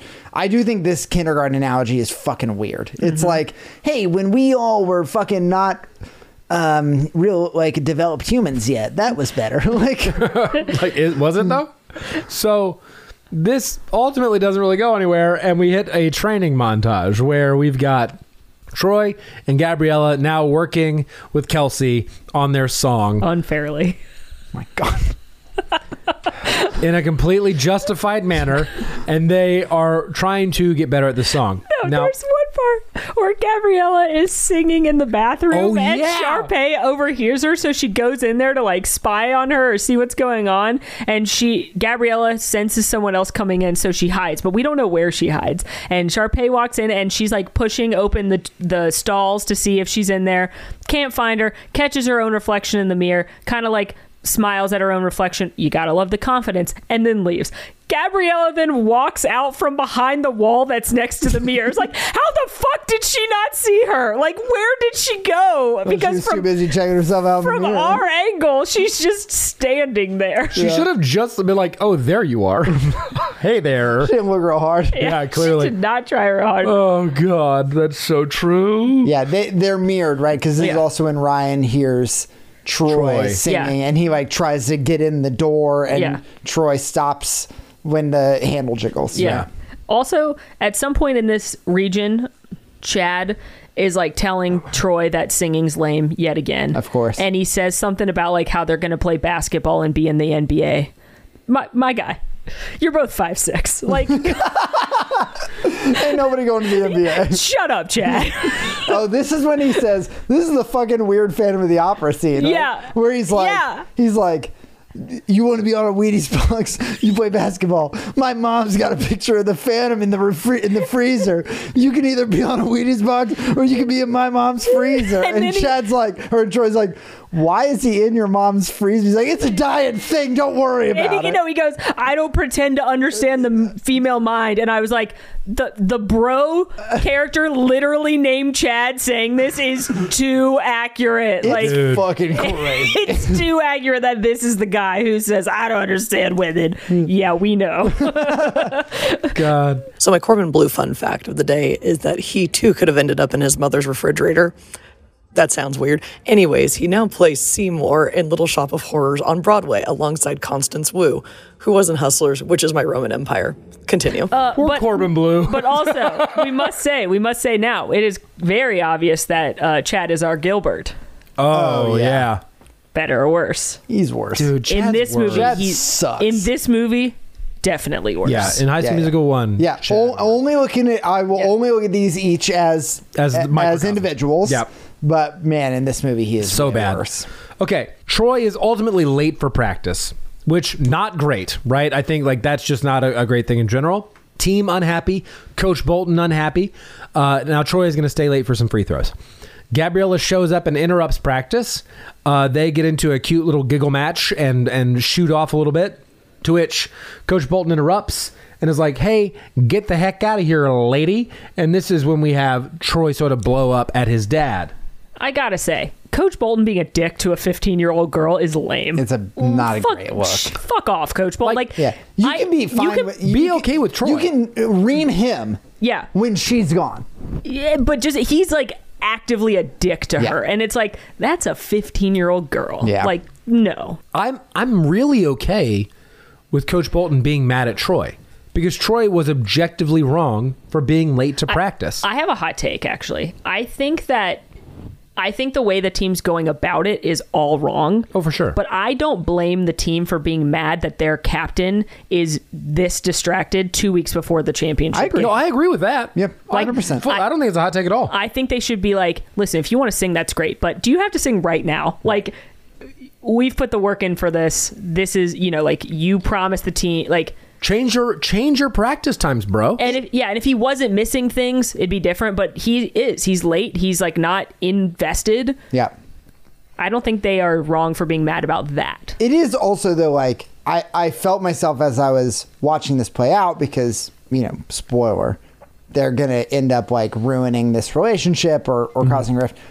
There is also a piece of you that's like, the way you don't make it better is you like break the heart of the guy. Like, that's not going to improve the scenario. Yep. I'm going to tell you. Oh, like, look, if it isn't the consequences of my own actions. No heartbroken person has ever been like, I'm really focused on like being great at the thing. Yeah. Like, no, he's going to go and like wallow, I guess. This isn't going to help. Like, God, it's just wild. So Troy...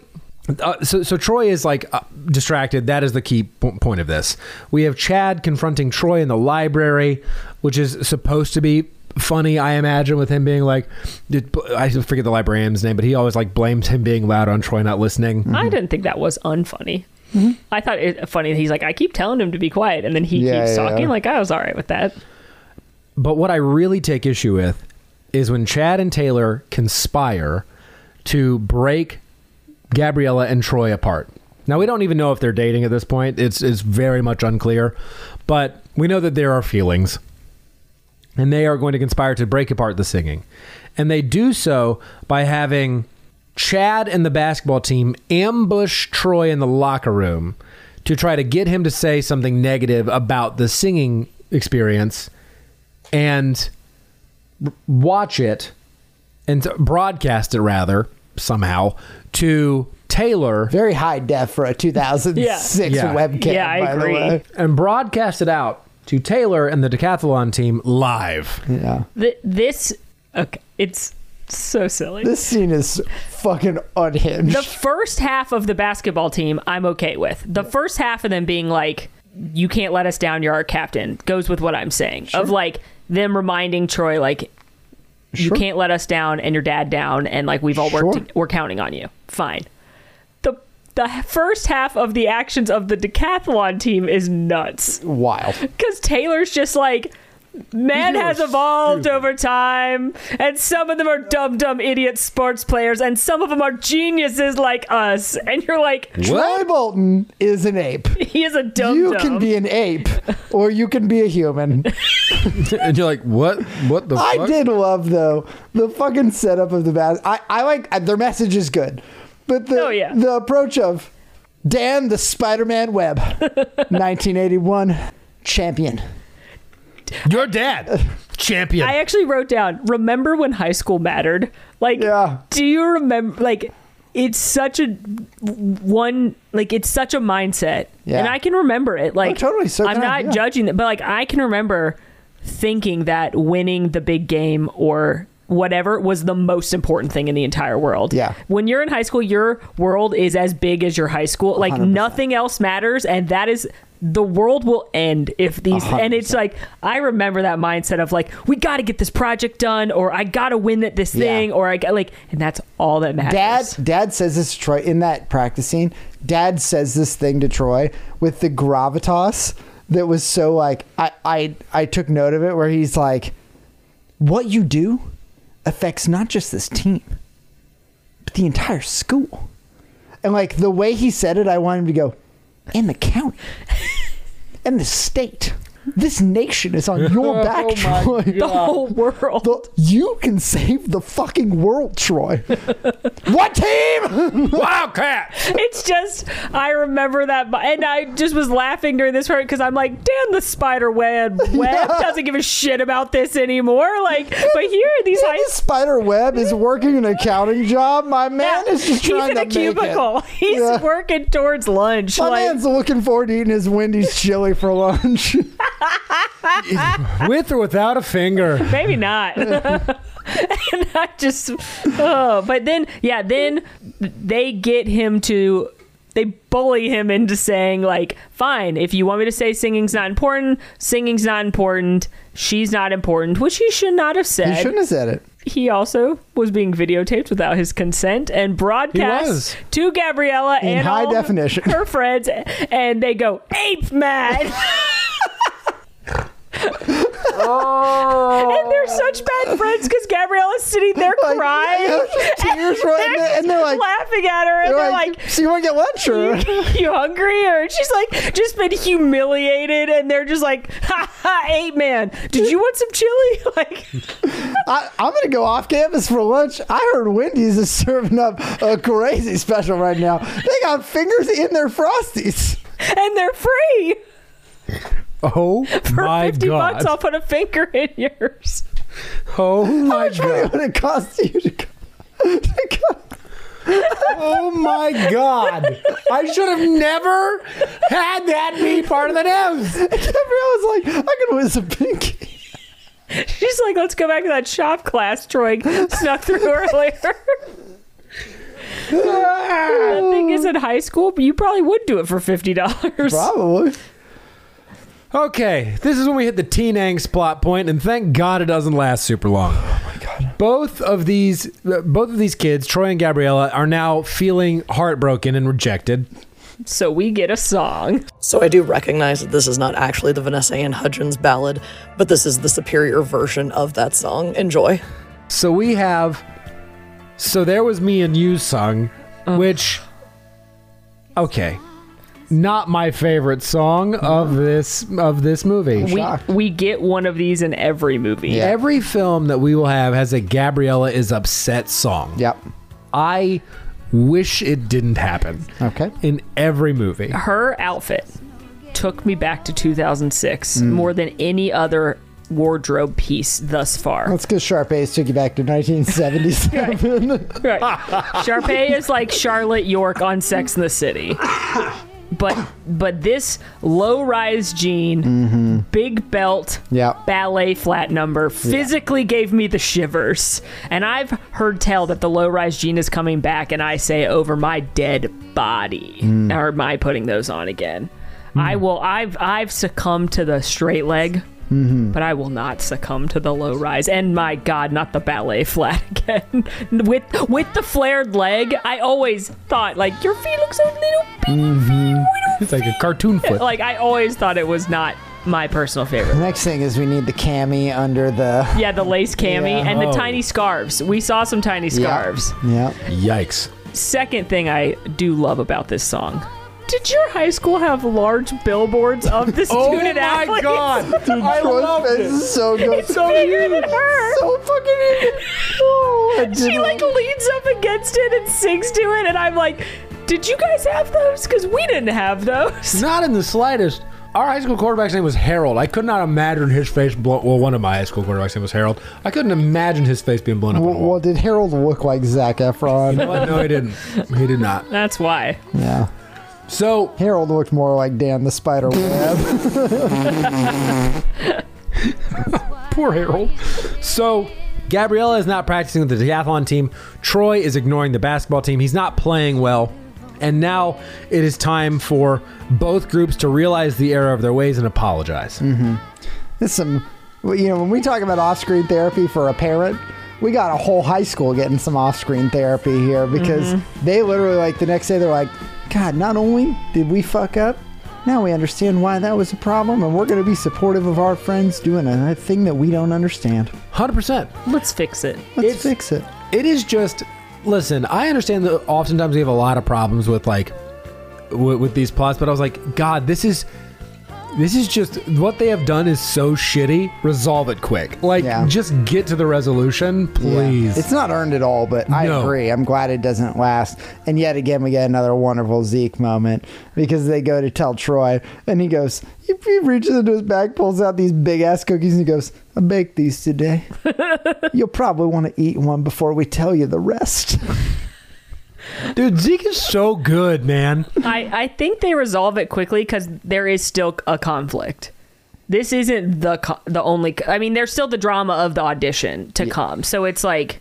They must... I guess this has to be resolved, and then Sharpay and Ryan reschedule, right? Because Sharpay and Ryan saw that they were conspiring, but they interpreted it as... the basketball team and the decathlon are trying to get them to do good at the audition when that is obviously not the reality. So we have this conflict, and then we get a new conflict with the scheduling of the whole thing. Yeah. So it is very much like I think they realized with this that we need to resolve the lack of support in these in-groups first before we can get to resolving the larger conflict of the movie. Yeah. So they wrote that in very quickly, and I was like, okay, fine, I guess that's fine. Is it unearned? Absolutely. But at least it's unresolved if you made it a plot point. And they got another song out of it in the musical aspect of things. So Troy takes the apology pretty well. He accepts it from his friends. He thanks them for doing the apology. Gabriella, less so. Very stubborn, doesn't want to accept the apology, doesn't really want to hear it. It's like Troy still said the thing and then lets it go. I sort of get her point, though. I agree. Like, because for Troy, they're like, we bamboozled you. Yeah. And that was done by his friends. Whereas for Gabby, she's like, yeah, fuck what you did. I'm not, who gives a shit about also, what you she's did? known them for like a couple weeks, whereas these are like Troy's lifelong friends. Yeah. You're much more likely to forgive someone that you've got so much history with than someone you met a few weeks ago. But at the end of the day, Troy still said those did words. The thing. Like, you know, she's like, you didn't make him say that. Like, he said, I don't care about her. Yeah. I don't care about this thing. Yeah. Like, that's not, Chad can't force those out of his mouth. Yeah. But what Troy does is he goes to Gabriella's house in an attempt to apologize. He meets Mrs. Montez. Mrs. Montez seems to like Troy and their limited interaction. Mm-hmm. Gabriella tells her mom to like make him go away. But that does not deter Troy. Yeah. He calls Gabriella. She takes the call. They have a little bit of a conversation. He doesn't sound winded at all. He's an athlete in any of this as he scales the second story porch. He's an athlete. He's the team captain, Alan. I'm sorry.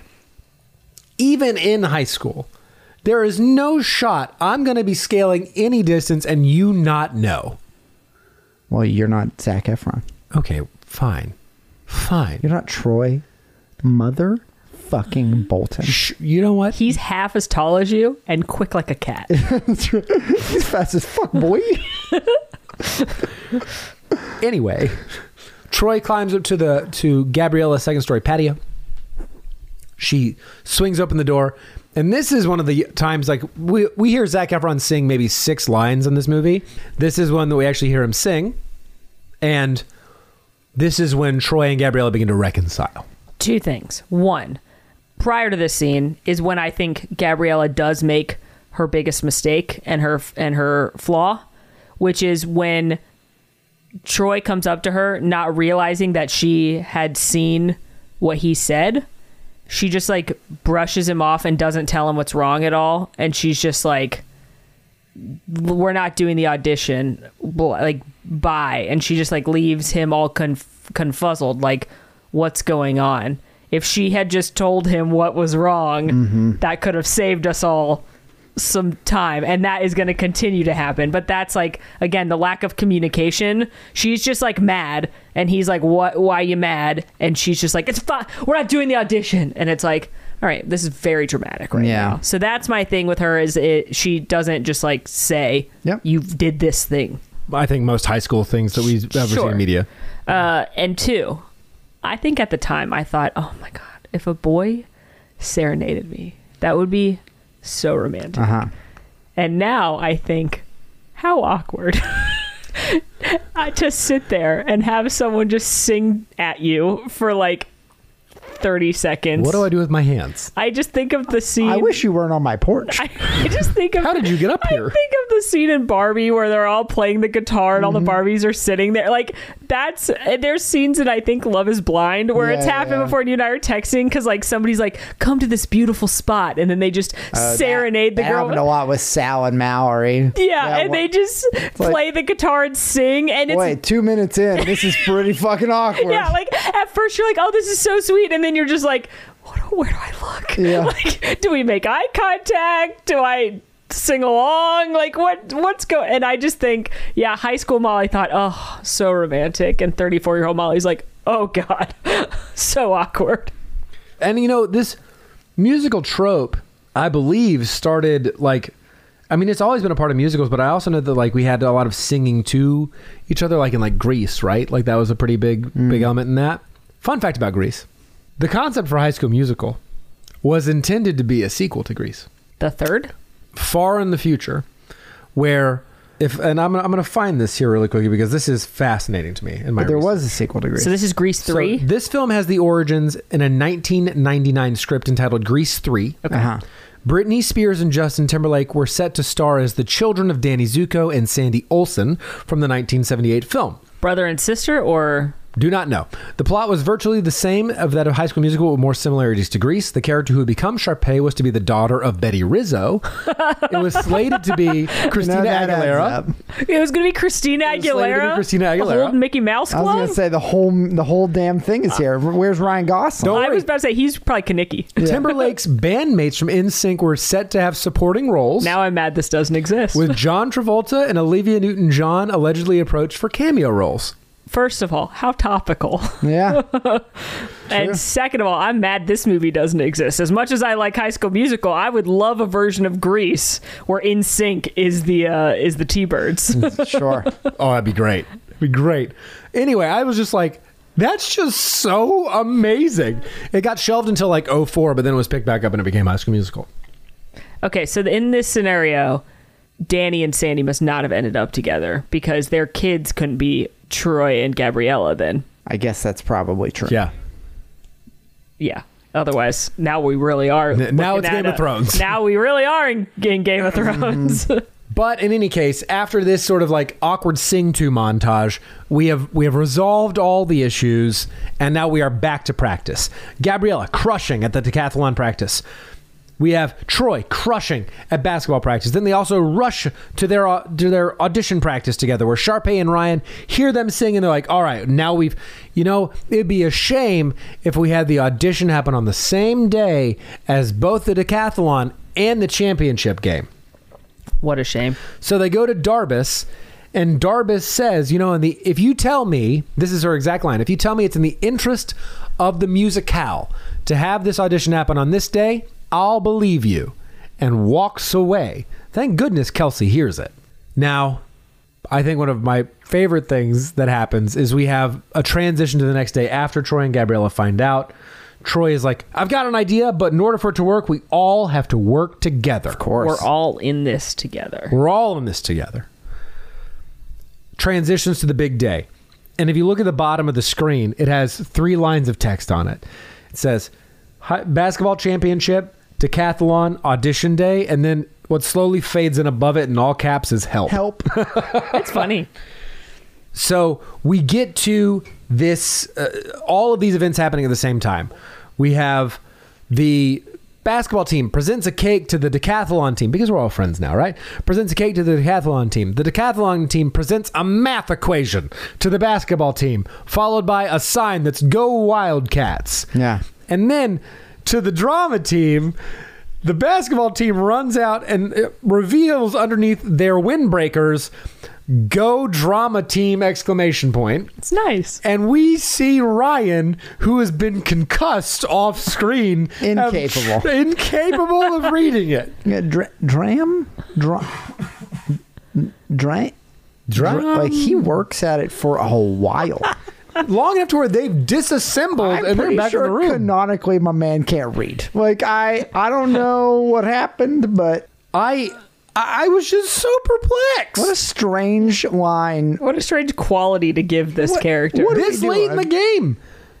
after he's shown that he's fully capable. Before the big game, Dad / coach sits down and has a conversation with Troy. He's been to a lot of therapy off screen. Yeah.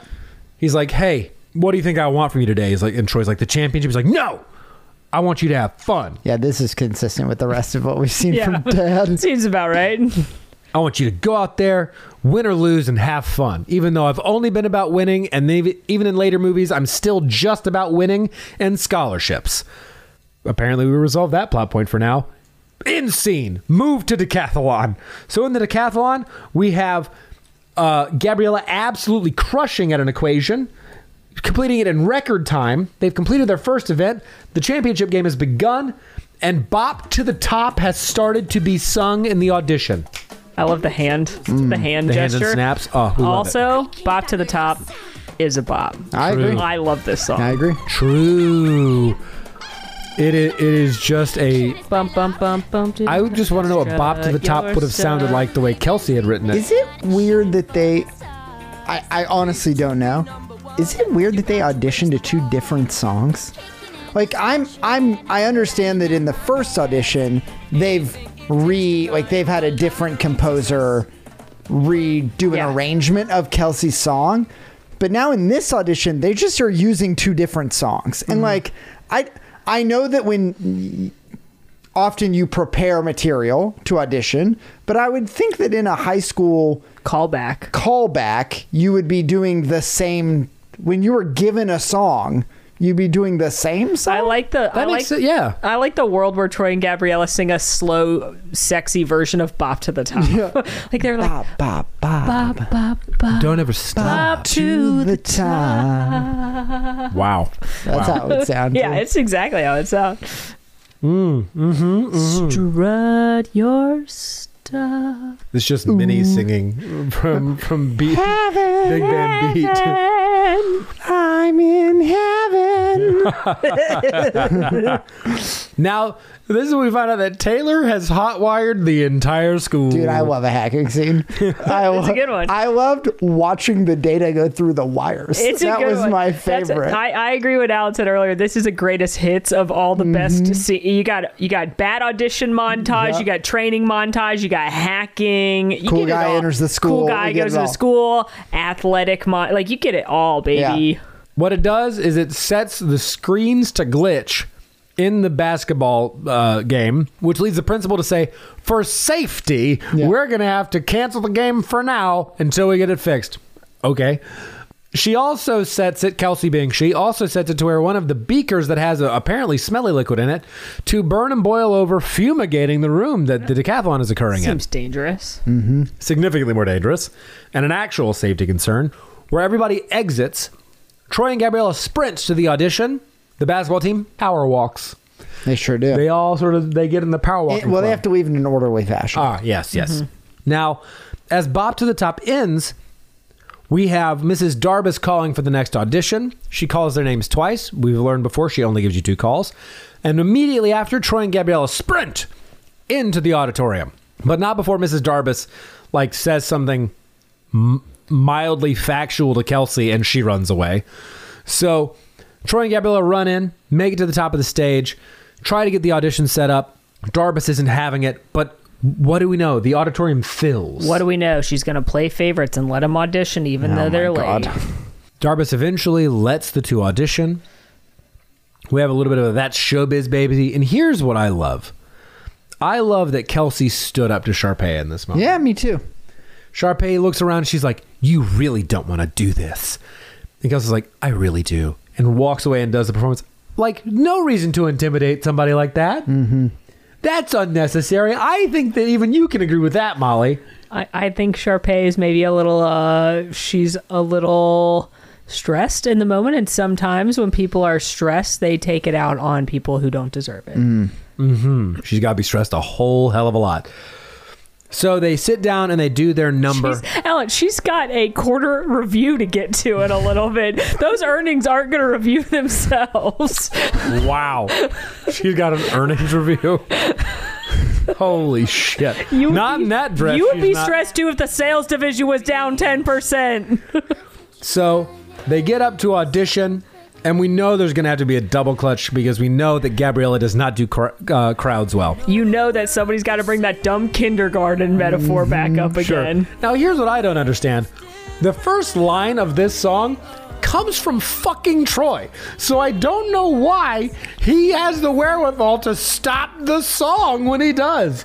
What should happen is he should sing, "We're soaring, flying," and then it should be fucking awkward and quiet. Yeah. It doesn't make any sense. That's true. It makes no sense at all. But Troy has ESP. So what he does is he says to Kelsey, "Hey, stop for a moment. I'm going to go complete this really stupid analogy real quick. It's going to work. And then we're going to kick it off again." So this is the hardest switch we have between Zach and Drew for Breaking Free. And the crowd loves this audition. They are into it. They didn't get to see Bop to the Top. That's correct. They didn't. I will agree that the crowd is playing favorites. Yeah. Yeah. The crowd is Ultimately biased. not their decision. I think Darbus goes with the crowd. I think had the crowd seen Bop to the Top, would have been different. I disagree, but I understand. I think Bop to the Top is a better song. It's a banger, but Sharpay and Ryan seem to not be able to attract friends, which is probably That's why true. they have to sing love songs with their siblings. That's probably true. That's probably true. Maybe the crowd would not have been into Bop to the Top in a biased fashion. Yeah. We have Coach Bolton and Miss Montez see their children singing. Miss Darbus yucks her clipboard into the crowd and starts to clap along with the song off beat. The song ends, everybody cheers, and Troy gives Gabriella a little kiss on the cheek. It's all but a sure thing that they're going to be in the spring musicale.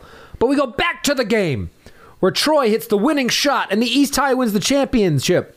And this is the first time that we have Gabriella give Troy his iconic nickname. She runs up behind him, gives him a hug, and she goes, "Congratulations, Wildcat!" Which, I wish that had never happened. What a fucking terrible nickname for your lover. That's just You know what I wish had never happened. Maybe like Beau would have worked, or boyfriend, or The guy you're interested in. flirting with. for your flirting partner. Yeah. Is that better or Not worse? loving that either, Alan. How better though? Yeah. Somehow better. Yeah. This starts the big number. We're all in this together is going to be where we ended this An musical icon. number. Huge. Love it. And Taylor and Chad pair up and get together. Zeke gives Sharpay cookies. She's not having it again. Troy gives Kelsey the game ball. And this is how we kick off. We're all in this together in the wildest way so possible. weird. It's so weird. Basketball player 6. His name's Jason. Jason walks up to Kelsey, stands behind her awkwardly, takes off her bowler hat, throws it somewhere, and then helps her shoot. She shakes her hair down in a "you didn't know I was hot before, but now I'm hot." I was the nerd, shake. now I'm hot. Yeah. And then You didn't know I was a troll under all this clothes. Yeah, it's under this skin suit. Imagine that's how the movie that would have been Just amazing. fucking imagine. No context. Halloween Town High no 2. context. She just fucking takes her skin off and she's a big troll. They shoot the basketball. It swishes. He helps her shoot the basket. It's so weird. And it is now we're all in this together. The big final number. Everybody dances. We get like the massive team dancing together. The entire cast and crew. A couple of pairing situations of dancing. Ending with the entire squad dancing together doing fake laughs. It's all beautiful. Yeah. I love we're all in this together. I do Same. too. And Hard same. hard, important to mention. Sharpay and Ryan are in it, obviously, which means all of our 6 characters are finally singing together. Yes. So now I have a question for you two, because I did a little research. Okay. How many of the 6 went on to attempt to have musical careers, not High School Musical careers, but went on to sing as musical artists on their own? How many of them, and can you name them? How many of the 6? Of the 6 main actors and actresses. Went on, when you say a musical career, are we talking any kind of musical, like released an album? Released at least a single that had nothing to do with... I'm talking about...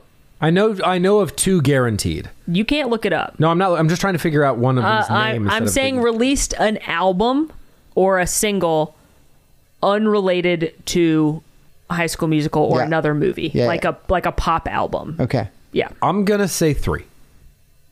3 because I'm unsure about the 4th. I'm going to go on a limb and say 4. Who do you think did not? Zephron and... I don't think Hudgens released anything. No, I think she did. I could be wrong, but I think she did. Zephron didn't, and I'm going to say it's a 50-50 for me. Do you think I'm going to say Coleman? Ryan Evans didn't do it. Okay, Alan? I think the 3 that did were Corbin Bleu, Ashley Tisdale, and Lucas Grabeel. Okay, you're, I think, together right somehow, because the 4 that did, it was 4.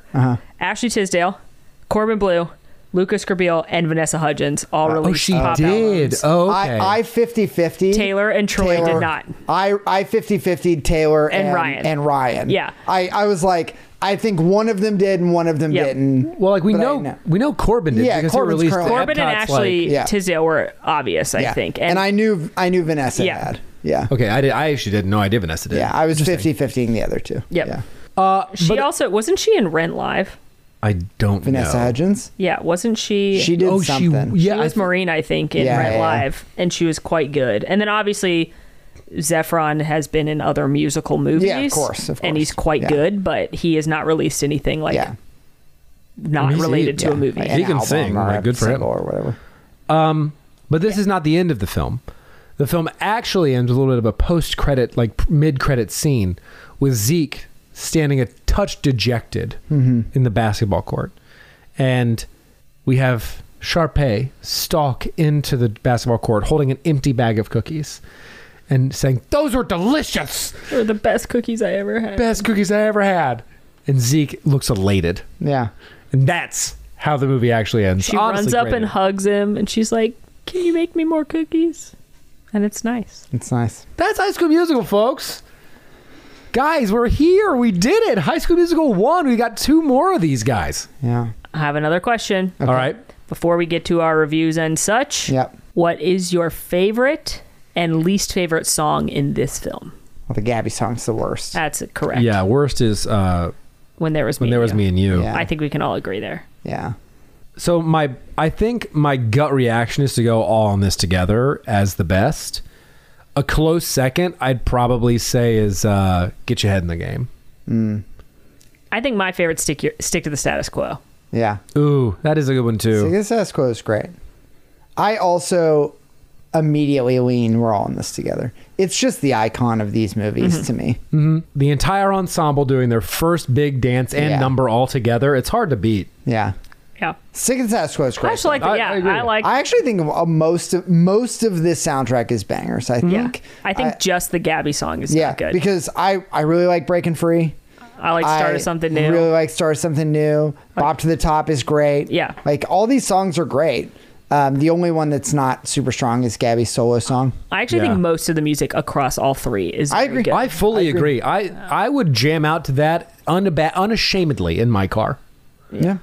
Okay, ratings. What are we going to rate High School Musical the first? It introduced the series. I'm giving it a 9.2. Okay. I think that I love High School Musical. I'll be honest, I think nostalgia is part of the reason why it's this high. For Not sure. even nostalgia, but just like my love for it. Because I don't actually know if it deserves a 9.2 critically, but I really love it. I love watching it. I've probably loved watching it more than any other DCOM we've watched. The lip syncing kills me in this movie. It's tough. I find a lot of these characters really fucking unlikable, and some of the plot writing is pretty bad, but I love watching it, and so it gets a 9.2. For me, I'm going to give it a 9.4. What irks me more than anything is I understand that they knew that Zac Efron can sing. I just wish that they had let him and they had just rewritten the music. Yeah. Just rewrite it in a lower key and then have him sing, because it feels so incongruous with what we're going to get in 2 and 3. Yep. I hear you about Zac Efron. I hear you about some of the characters being unlikable. I agree. I think particularly Chad and Taylor, not my favorites. I think there's some sloppy writing. That said, 10. I fucking love these movies. Yeah. Like, they're the most enjoyable movies to watch. Yeah. And I fully they are agree. the only movies of the DCOM register that I would put on and watch right now. There's some that if they came on, I'd go, oh, sure. Yeah. I'd watch that. But I actively will put on these movies and listen to the soundtrack on a pretty regular basis. Yeah. So I think as far as DCOMs go, you do not get better than these movies. I'm expecting number 2 to hit the numbers you're on because it's going to fix the Zac Efron problem, and I like it more. Yeah. I think 2's the best one. I'm going to break the scale for 2, probably. Oh, okay. Yeah. I think 2's going to be a 10 for me. A little bit of spoiler alert. Just like, Hey, I'm not giving it an official. We're not there. I'm just like, it's what started it all. It's the start of something new. Yeah. True. Well, interestingly enough, fun fact, it wasn't something entirely new. The reason High School Musical got greenlit is because the Even Stevens and That's So Raven had musical episodes. And those musical episodes had such high ratings that they greenlit a full musical as a DCOM. How about that? That is something. Yeah, it is. Now, I've got 2 reviews for you. There are so many reviews. I'm not shocked by that. On IMDb for High School Musical. Almost 800 of them, in fact. I did not read all of them, but I went to sort of the highs and the lows. Now, the highs were what could be expected. The lows, I was curious. Now, a lot of them were like, this is so trite. It's so blah, da, da, da, da. I picked out 2 that I think are just, that stood out to me a little bit. Okay, so here we go. The first, its title is, This Movie Scared Me and My Kids. Why? This movie has horrible satanic elements that the average parent could easily ignore. Sure. It scared me so bad that me and my kids had to run to the TV screaming and unplug it. Wow. Please, for the sake of your children's sleep, do not allow them to see this horrible movie. It should have been rated NC-17. Whoa. I repeat, do not see this movie, period. If only I could take back seeing this, quote, heartwarming, unquote, Disney Channel movie and salvaged my kids' poor souls. What happened to you, Disney? You used to make movies of pure astonishment and put magic into every film you made. Shame on you. You know, that adds up. What scene? There's no kissing in this movie. I'm so confused. What scene is satanic? I just love the review. I'm just trying to think what they could possibly have seen in this movie and been like, the devil did this. Like, it's not like there's magic in the movie. Is it that there's hip hop dancing in this movie? Maybe. There's breaking the status quo, maybe. Disney, could you keep making movies where you murder cartoon animals' parents? Show some decency. Yeah. That is a wild review. It is. Now, this one I think we're going to personally love so very much, and I can't wait. It is a little bit longer, so we're just going to dive in. I'm buckling up. Dear fans of HSM. That's me. Hello. I would like to tell you to please refrain from telling me how much you like this musical or talking about the show when I'm in the same room. Well, You're probably wondering why I asked this. Well, I'll tell you. You didn't. I hate High School Musical. Wow. Now, before you decide not to read this blog, just listen to the major things that were wrong with this so-called, in quotes, musical. Bold of you to call your online review a blog. Bold of you to quote musical as if it's not a musical. Yeah, true. Undeniably. First off, it wasn't a musical in a sense that the songs were too, quote, poppy, unquote, for it to be a musical. No pop songs and musicals. Have you heard of Hamilton, my good ma'am? I'm not then, probably. It should have been called High School Popical. I know it's... A hell of a name. We all know pop music is not real. That's true. Right. I know it sounds corny, but it's the truth. I have seen and been in many musicals and never had the songs that I have heard sound like the ones in High School Musical. You probably are the expert. This brings me to my next point, the singing. Gabriella, a.k.a. Vanessa Ann Hudgens, has a weird voice that is just plain out annoyed me. Sharpay, a.k.a. Ashley Tisdale, had such a bad voice that in the song What I've Been Looking For, her brother Ryan, a.k.a. Lucas Grabeel, had to sing higher than her so you wouldn't have to hear her sing. Wow. In almost all duets between a girl and a guy, the girl usually sings the higher part. The worst of all of them was Troy, a.k.a. Zac Efron. Why do I say this? Because he was dubbed! Zach would sing the first 2 lines in each song and magically his voice would change. If you don't believe me, then listen closely to Breaking Free. 0.27 seconds into the song, his voice changes from terrible to good. So she likes Drew Seeley. Yeah. In the credits on IMDb.com, they had credited the singer that actually sang the songs, but don't go check now because his name has all been taken out of the credits. Disney paid the people at IMDb to take his name out of the credits to cover it up. That's why on the soundtrack it says that Troy sang it, because they put the singer's name legally, they would have to put Andrew Seeley's name on it. Now go on IMDb. Andrew Seeley's the voice of Troy is only credited for writing the song Get You Ahead in the Game. I hated how the brother Ryan had to be gay. Not all actors are gay, including myself. And Disney just had to put on more stereotypes of stage actors. Who asked? To Disney, all myself is such a weird thing to write. I bet that this person many years later has had some thoughts. I think you have a keen interest in this person. I'm going to be honest with you. Both of you, I think, will be very interested in this person. To Disney, all stage actors are gay, have crazy directors, have huge egos. That's true for some people, but not all. Are the most feared in school and make a huge deal about auditions. Auditions last 3 days normally, but in High School Musical, they lasted forever. In the end, Troy got to win the championships and get the lead in the show. That's just Disney making the impossible work in the end. That could never happen in real life. Of course. In fact, basketball players can't even sing. If you don't believe me, check out Shaq's album.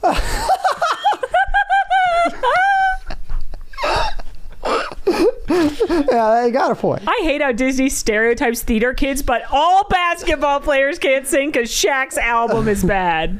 And the star basketball player was only 5'10". That's pretty stupid. He's 5'8". Get it Also, together. I've been to Albuquerque, and it's a lot dirtier in real life than in this movie.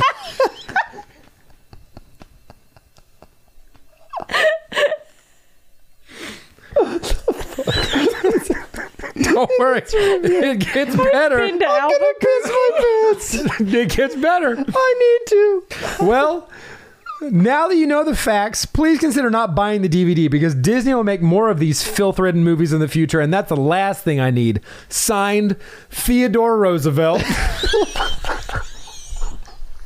What?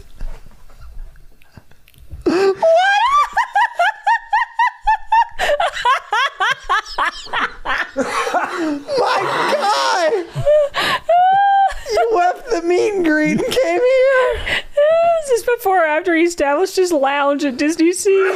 A poster. Oh, God. This must have been before he met Duffy, because if he had met Duffy already, he'd be a lot happier. This was posted in May of 2006. Probably before he met God, Duffy. old Teddy. Whoo, boy, I didn't know he had such a vested interest in High School Musical. I have a question that I'm going to answer myself right now. I wonder if he left reviews on the other ones. Oh, sure. All right, well, that is High School Musical. So what do we have coming up next in this lexicon of DCOMs? Cowbells. I'm sorry, what? Cowbells. Belles, starring Allie and AJ. Well, you know what? I've never seen it, so I'm excited to give this one a watch, I guess. I feel bad for whatever movie had to come next, because now we're on a strong bar, you know? Well, we will see. I just saw the cover art for it. It looks interesting. That'll be a fun one to cover. Did Teddy Roosevelt rank it a 1? Teddy Roosevelt did rank it a 1. Okay. Well, folks, thank you so much for listening. Please be sure to rate and review the podcast wherever it is you get your podcast. It really does help us out. Please be sure to follow us on all of our socials. And if you want to join in the conversation about this episode or any of our other episodes, join us on Discord. And until next week, it's been Zetas Lapidus, and next week we conquer cowbells. Bye-bye now. Bye. What team? Wildcats. What team? Wildcats. Get your head in the game. The person that is Teddy Roosevelt, what was their actual name? Teddy Roosevelt. That was their username too?